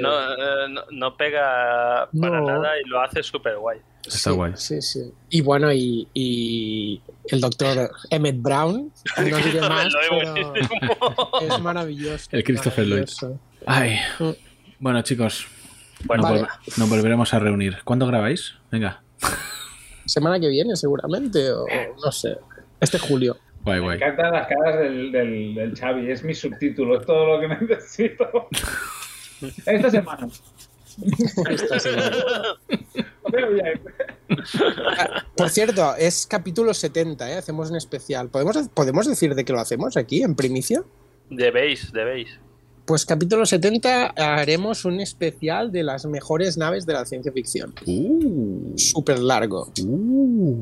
Vaya. Sí. Pero mejores en base a que Bueno, las que más os no- gustan o. No las mejores, o sea, un montón de naves. Vale. Un montón de naves de la ciencia ficción. Vale. Qué guay, Me qué mola, guay. me mola. Mola. Está guay. Bueno, Pues ya pues está. nada. Un placer. Vamos a cortar. Que es tarde, tío. Somos viejos. Tengo que renquear. Bueno, Chicos. gente, cortamos el directo y nos vemos como iba a decir como tarde, pero será como pronto, dentro de 2 jueves. Gracias, chicos, por haber participado, tío. Y a los oyentes, como siempre, por haber estado ahí. Y Jaume ya habrá cortado antes de que ya termine la frase, ¿no? No, porque no acabas nunca, estoy Vale. esperando que acabes. Pues tú nada, tranquilo. venga, Tú hasta habla luego. lo que quieras. Venga, hasta luego. Ven, no acaba el de gracia. Ya está, he dicho hasta luego. Ya te he cortado. Good evening. I was walking in the lab late one night when my eyes beheld an eerie sight. My monster from its slab began to rise, and suddenly, to my surprise, he did the monster mash. It was a graveyard smash.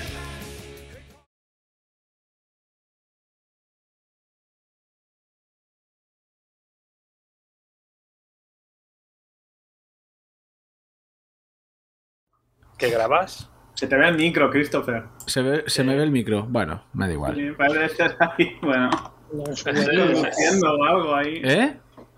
Que parece que estés conduciendo o algo. Es un volante pequeñito. Es el volante de los Micro Machines. Como ahora eres profesional y te has puesto el antipop Sí. ya nos están reclamando. Vale, només em queda... En directo. Ya está. Los niveles parece que está bien, que es yo como a la mitad y vosotros a tope. Vale. Me parece justo y necesario. Christopher no escucha, está repasando el guión que se ha hecho de capítulos.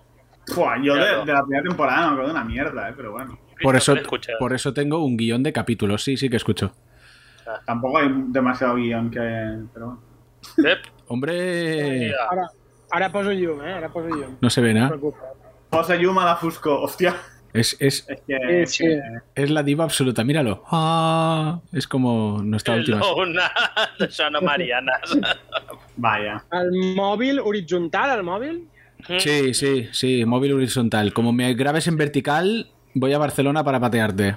Pues si ya lo hice la otra vez. Sí, da igual. Ningún problema. Lo mataremos. Míralo. La bruja de Blair. Pues ¿qué haces, Guille? ¿Qué fas? Bueno, un momento, déjame coger una cosa. Guille, coño, que ells són serios, no con nosaltres. Sí, bueno. Es que me ha cogido... Pensaba que eran las 9, tío. Ha sido con mi cago en la puta. Dic, ara em faré una dutxeta d'aigua calenta perquè carda una rasca aquí. Qué cabrón. Qué cabrón, no es que te camo ya, si no reventas. Ahí te mueras de hipotermia. No se te cobran esas pilotas, no. ¿Dónde coño estás? Estoy en el monte. Vale. Es verdad que te has ido ahí y tal. Con los suegros. Vale. Con los suegros. Hostia, por cierto, vosotros no lo sabéis, pero igual soy padre también. ¿Sí o no? ¡Hostia! Felicidades. Gracias. Para diciembre. La nueva generación de podcasters. ¿Y sabéis ya qué es? No, que va, no sabemos lo que es. De momento, humano, que ya es mucho. pero se ha confirmado, ¿sí, no? Sí. Hostia, ¿y cómo está, Chere? Bien, muy bien. Embarazada. Sí. Yo no es que no me alegre, es que yo ya lo sabía también, porque todos han dicho, qué guay, yo sí. Con dijo, joder, macho, malditos conejos. Qué rabia, ¿no? Que le tiene. Y otro, joder, ya, qué cabrón, no sé qué. Pues ya te puedes preparar para vivir el auténtico horror cósmico. Propones tú, cabrón. Horror cósmico. Sí, y mírate lo bien que estás. Entonces, para el podcast, yo tengo altres amics que, madre de Dios, que no respiran. No, la veritat és que nosaltres força bé. Sí. Está muy bien, está todo el día riendo. Muy bien. ¿Se está riendo todo el día? De ti, imagino. Todo el día se ríe. Y más que se reirá. Fa calor, ¿eh? Que si fa calor me cago en la puta. Hijo de puta. Qué cabrón. Y además bebiendo cerveza. Sí. ¿Tú qué bebes, Xavi? Otro con la... ¡Oh, qué asco, tío! Joder, Escocia te ha afectado, la madre que me parió, asquerosa. No, me meteré una mouse, si te parece. No te jodes. Yo no puedo beber porque soy un gordo viejo de mierda. Un gordo gotoso. ¡Ah! ¡No me acordaba! ¿Qué dices? Sí. ¡Te gotas, cabrón! ¿Que tienes gotas? ¿En serio? Sí, es en serio. Y yo no, lo que encara es pillo. Pero tío, deja de comer langosta, coño. Eso es lo peor. Que no como langosta, no como carne roja casi. Hola, ¿me escoltas? 12 grados. Hijo de puta. Echa el puto Ponji, fuera. A 12 grados está el hijo de puta. Qué cabrón. Hace frío. La bruguera, no sé si es que no ser. Al puto la otra, no chuta. Ya se ha metido la peña, ¿no? Bueno, Miquel Ángel y Víctor. Miquel Ángel, sí. Miquel Ángel... Web, hombre... Però segueix silenciat. Sí. Hi ha un micro. Ahí, ara. Ara sí. No sabes lo que ha gustado. Ahora sé lo que es ser mudo y que te meca tan una bronca y no puedes decir nada, perquè no vas sentir en directe i era com, joder, tio, deixeu-me un moment que tinc problemes. L'altre que bruguero, no sé què. Com veieu, estava molt preparat el fet de transmitir des d'aquí, però bueno. És que el micròfon se m'ha escatxarrat del tot completament. ¿Es veu molt xungo? Deixo el micro. No, no se ve mal, Está bien. Hola, ¿qué tal, bruguera? Es un aire interesante. Bueno, de hacer fa 10 minuts, no? Que estaves... No, o sea, quan he posat que estava fent caca perquè ja havia acabat de fer les coses. Y emitir en directo. Sí, felicidades. Capítulo 113. Vale, me avisareu. Vale, pues le doy, Dale.